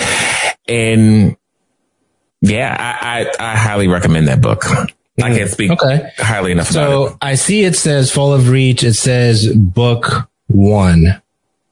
Is there more than one to this thing? Okay, so I guess because of how it's set up. Never mind. So I see First Strike is book 3. Okay, so I see. So this is legit the genre. Okay, cool. Yeah. Okay. It's on the thing. All right. So so let me see if there's anything that we need to touch on. Okay, so the YouTube thing. Do you have plans on when you want to start something on that, or do you want to focus strictly on your Twitch journey right now? Like, what are you thinking? My goal is to have it up and running by the time Loki premieres on June 11th on Disney Plus. Okay. That's the goal, is to have it up and running, going with some content there. Yeah, that's the goal. Okay, so now this is not something that we talked about, but I'm going to try to ask it in such a way where you understand what I'm saying. So is there anything that you want to announce about your professional life, or you are still working on different things in that regard? In that regard, not quite yet. Not quite yet. We'll keep that one close to the chest for now. Okay, cool. So the YouTube thing is interesting. And I think that, as I'm like learning more about it, I guess I just wanted to share some things with you, if I may. I think YouTube is, the imagery that I have for it now is it's the perfect host. Like if you go to somebody's house, YouTube is the perfect host. Right. Okay. So as soon as you walk in, they're already paying attention to what you like and don't like. So as soon as you enter the platform, youtube.com, they're already trying to figure out what you're going to click on and what you're not going to click on. Just like the perfect host, if you say you like lemonade, very light on the ice, with, monk fruit instead of actual sugar, next time you come back to that house, they'll say, okay, so light on the ice, monk fruit instead of sugar, right? And you say, yeah, that's exactly how I had it last time. That's what YouTube does, right? Same thing for food. They just know what you want, right? The host, and they prepare it exactly the same way, or, a different meal with the same kind of structure of the things that you like. And I think that our job, if you want to call it that, as the person creating, that video, is to make sure that video can be found, whether it's the lemonade or the perfect entree. That's our job. Yeah. And if we master that, YouTube will serve it to the perfect candidate for that particular lemonade or food intaker. And that's the thing I think I really, really love about YouTube is it has its own built-in algorithm where Twitch does not. Does not. And it's algorithms with an S, bro. It's insane. Yes. It's insane. The reason I say that is because I'm like reading a book called The YouTube Formula, which I definitely recommend you pick up, at some point, when you're making that move. And it talks about all the stuff about YouTube, things that I never knew. The YouTube Formula. Let me see. Oh, the YouTube Formula. Yes, right here. Okay, look, I got my handy dandy notebook. Yeah. So that's the one I'm reading right now about YouTube. And this guy, the author of this book, is the same guy who produced The Chosen, that series, the Chosen series, which was charting really high during, Easter weekend for many reasons. Right. But he's the same guy that does that. And the foreword is by Mr. Beast. If you're familiar with Mr. Beast, with the crazy videos that he does. Like super, incredible views on that. So that's what I'm reading now, man. And, when he gave that example in the book about, the perfect host and how they know what to recommend to you, our job as creators is just to make sure that content is there. And down to even YouTube is so crazy with the AI, down to even your thumbnail, the AI looks at the thumbnail. I thought that was crazy. I thought it was just, the thumbnail catches the eye of the person who's going to click on the video to watch it. But there's an AI to scan the thumbnail to see what the thumbnail is about, in addition to the title and the description. That's pretty wild. That's wild. That's what I'm saying. So it's like, so I'm learning all these things. So I'm like, so if it knows what's in my thumbnail, depending on the images that I the layers of the images that I put there. So whether it's a, Marvel's Avengers picture, a Halo picture, it knows that that's what's in the image. That's insane, dude. That's Google for you. I do have one last thing though to share though. Yeah, sure. Let's just go. So a friend of ours that we know, and I'm probably going to talk about, but I'm not going to bring his name up because he's going to kill me. I said I was going to start shooting my shot in different areas as far as podcasting and streaming goes. There's this book called Black Boy Out of Time. And it's by, and I'm going to butcher his name. I so apologize. You know what? I'm just not going to say the name. Black Boy Out of Time. I started reading the epilogue to it, and I just started drawing parallels from it. So the book is about it's about a black guy who grew up in a black and a Muslim household, and he grew up gay, and how he navigated through that, and even into adulthood. And I was like, screw it. I'm just going to hit him up and see if he'll come on the show. And I tweeted him. I'm just like, hey, I'm loving the book so far. I would love to have you on the podcast to talk about the book, to talk about, various aspects of the book. Didn't think he was going to reply at all. So he's like, sure, I'll do it. Shot me his personal email. I sent him like, hey, this is so-and-so from Twitter. You talked about coming on the show. I'd love to have you on, talk about the book, yada, yada, yada, yada. So he didn't reply for let's say 4 or 5 days. His publicist then replied, because I guess he forwarded it to her, and her and I had been in communication, and I have a published author coming on my podcast. To me, I think that is freaking huge. Where it is. I've had Brian, I can't remember his gamer tag, but Brian Austin, who's been a friend of mine for since I started podcasting, because he was a part of Sarcastic Gamer. And I've had him on the podcast when he worked over at EA, and we talked about Titanfall when that came out, which was a great service. I absolutely love Brian. But I was like, yeah, that was kind of like the biggest name that we had on the show. And we talked about a product, and I was like, that was great. That was amazing. And then this happens. Like my publisher, my therapist put in a perspective for me this week, and she's like, one, you need to finish the book, which I have not, which I'll have it finished by next Saturday. She said, look at what you've accomplished right now. So it's only April. You have a published author coming on your podcast to talk about his book. Even though I think his pronouns, he goes by they, their book. And I can't have that's a big deal. That's a big deal. Like I am, even thinking about it is just freaking me all the way. And I would go grab the book so everybody can see the cover, but it's upstairs. But I'm floored, like literally floored by it. I never expected this to happen. And even over the past several months, see, I'm bringing it back to some stuff we talked about before. No, that's fine. Over the past several months, just certain people who I've connected with and have talked to who work in the gaming industry. And I've been looking at myself like, what in the world? Where's all this coming from? And right. It's baffling. I'm not gonna say baffling. It's just, I prayed for signs. Oh, there we go. Black Boy Out of Time, a memoir.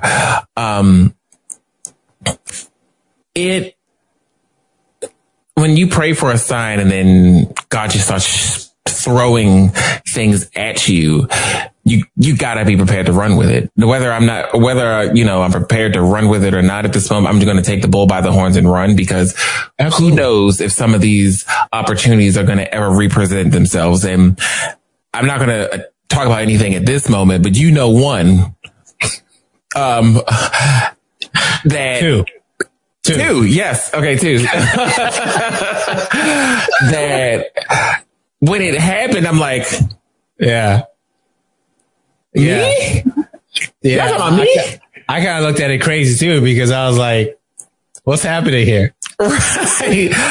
Is this a prank? Right. And I'm just like, what? And I don't know if you know who David Too Sly is. Yeah, of course. He said something to me last week on Twitter. He jump started my my get out of shyness mode. So yeah. There you go. And he literally, I had put a tweet saying, 2021 is going to be the year I step out of my comfort zone. I'm going to start doing a lot more different things because I know I can do it. And then he literally replied, and this is why I love David. He said, I'm so glad you said that, because basically what he said was, and I'm paraphrasing, you're rooting for other people when you're just as capable as them. Yeah.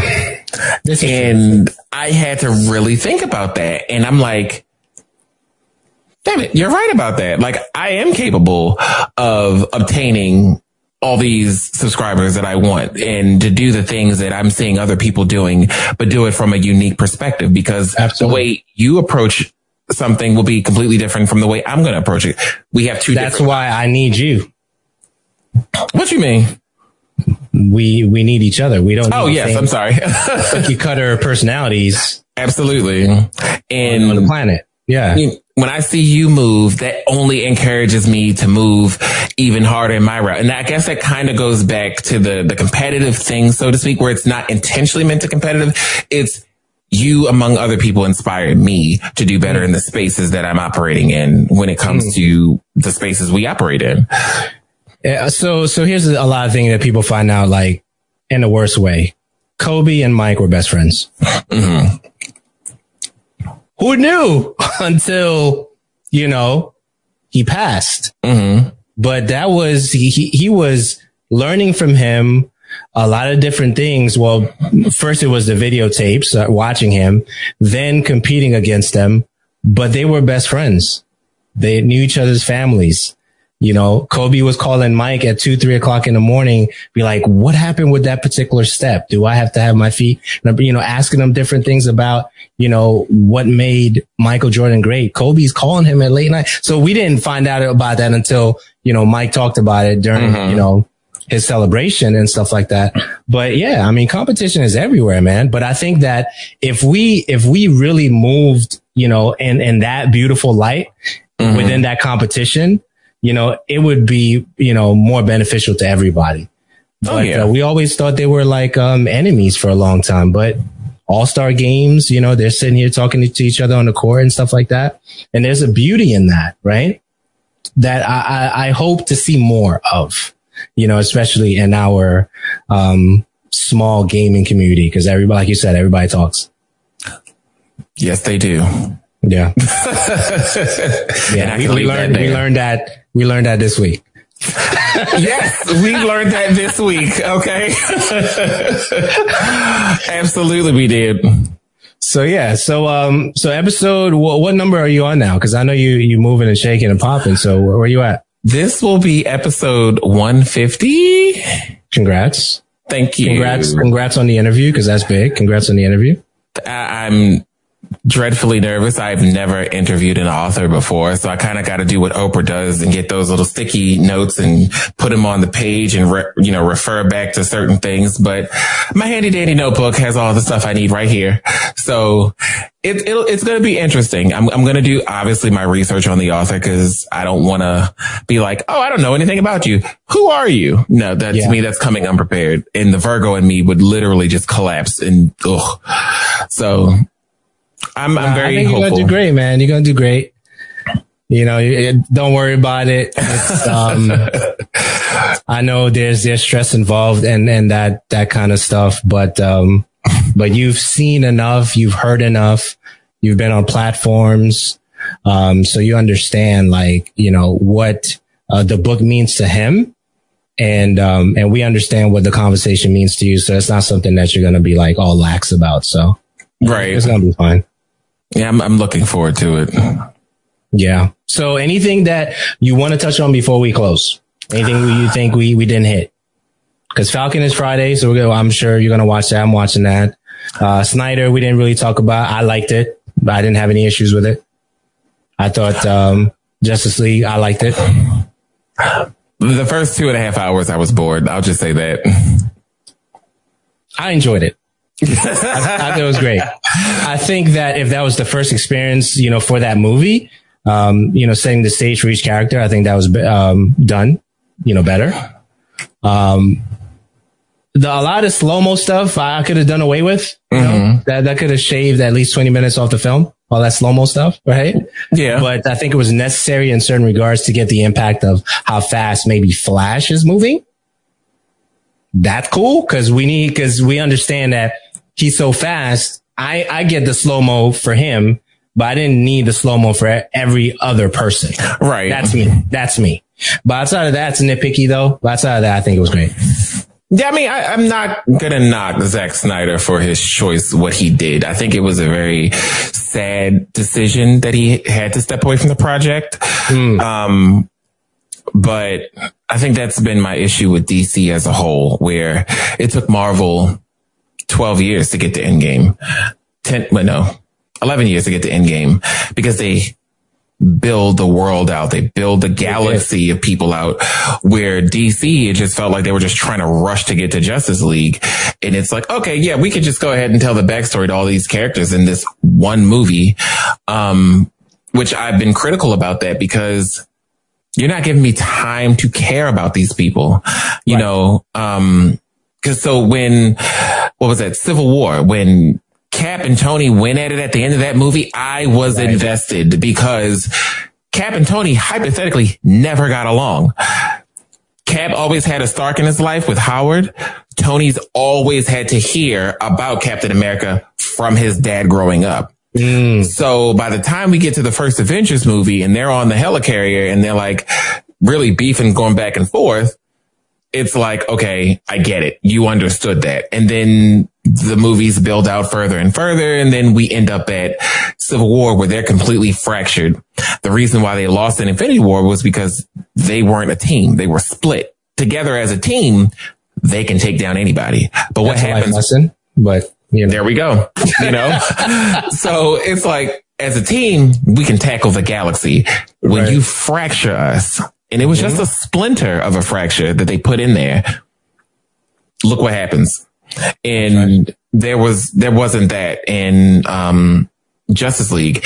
They could have started with a Justice League movie, just as a Justice League out the gate without any backtelling, and they could have done a 2-part. They could have, wow, what was that movie? It's an animated movie where they did it, and they're all bumping into each other when Doomsday is trying to take over the world, and they're all bumping. It's like, well, who the heck are you? No, who the heck are you? And you can build that out with the right script if you're trying to rush to do this, but you just didn't invest me into the character. The only character I really genuinely probably cared about in that entire movie, maybe was Superman. Maybe. You didn't care about Wonder Woman? Oh God, no. Wonder Woman the first one was an okay movie. The second one, do not get me started on that train wreck. I still have to watch the second one. Oh, I'm not going to give you any expectations. You watch it. You tell me what you think. For me, they could have kept that. Okay. All right. So, let me see.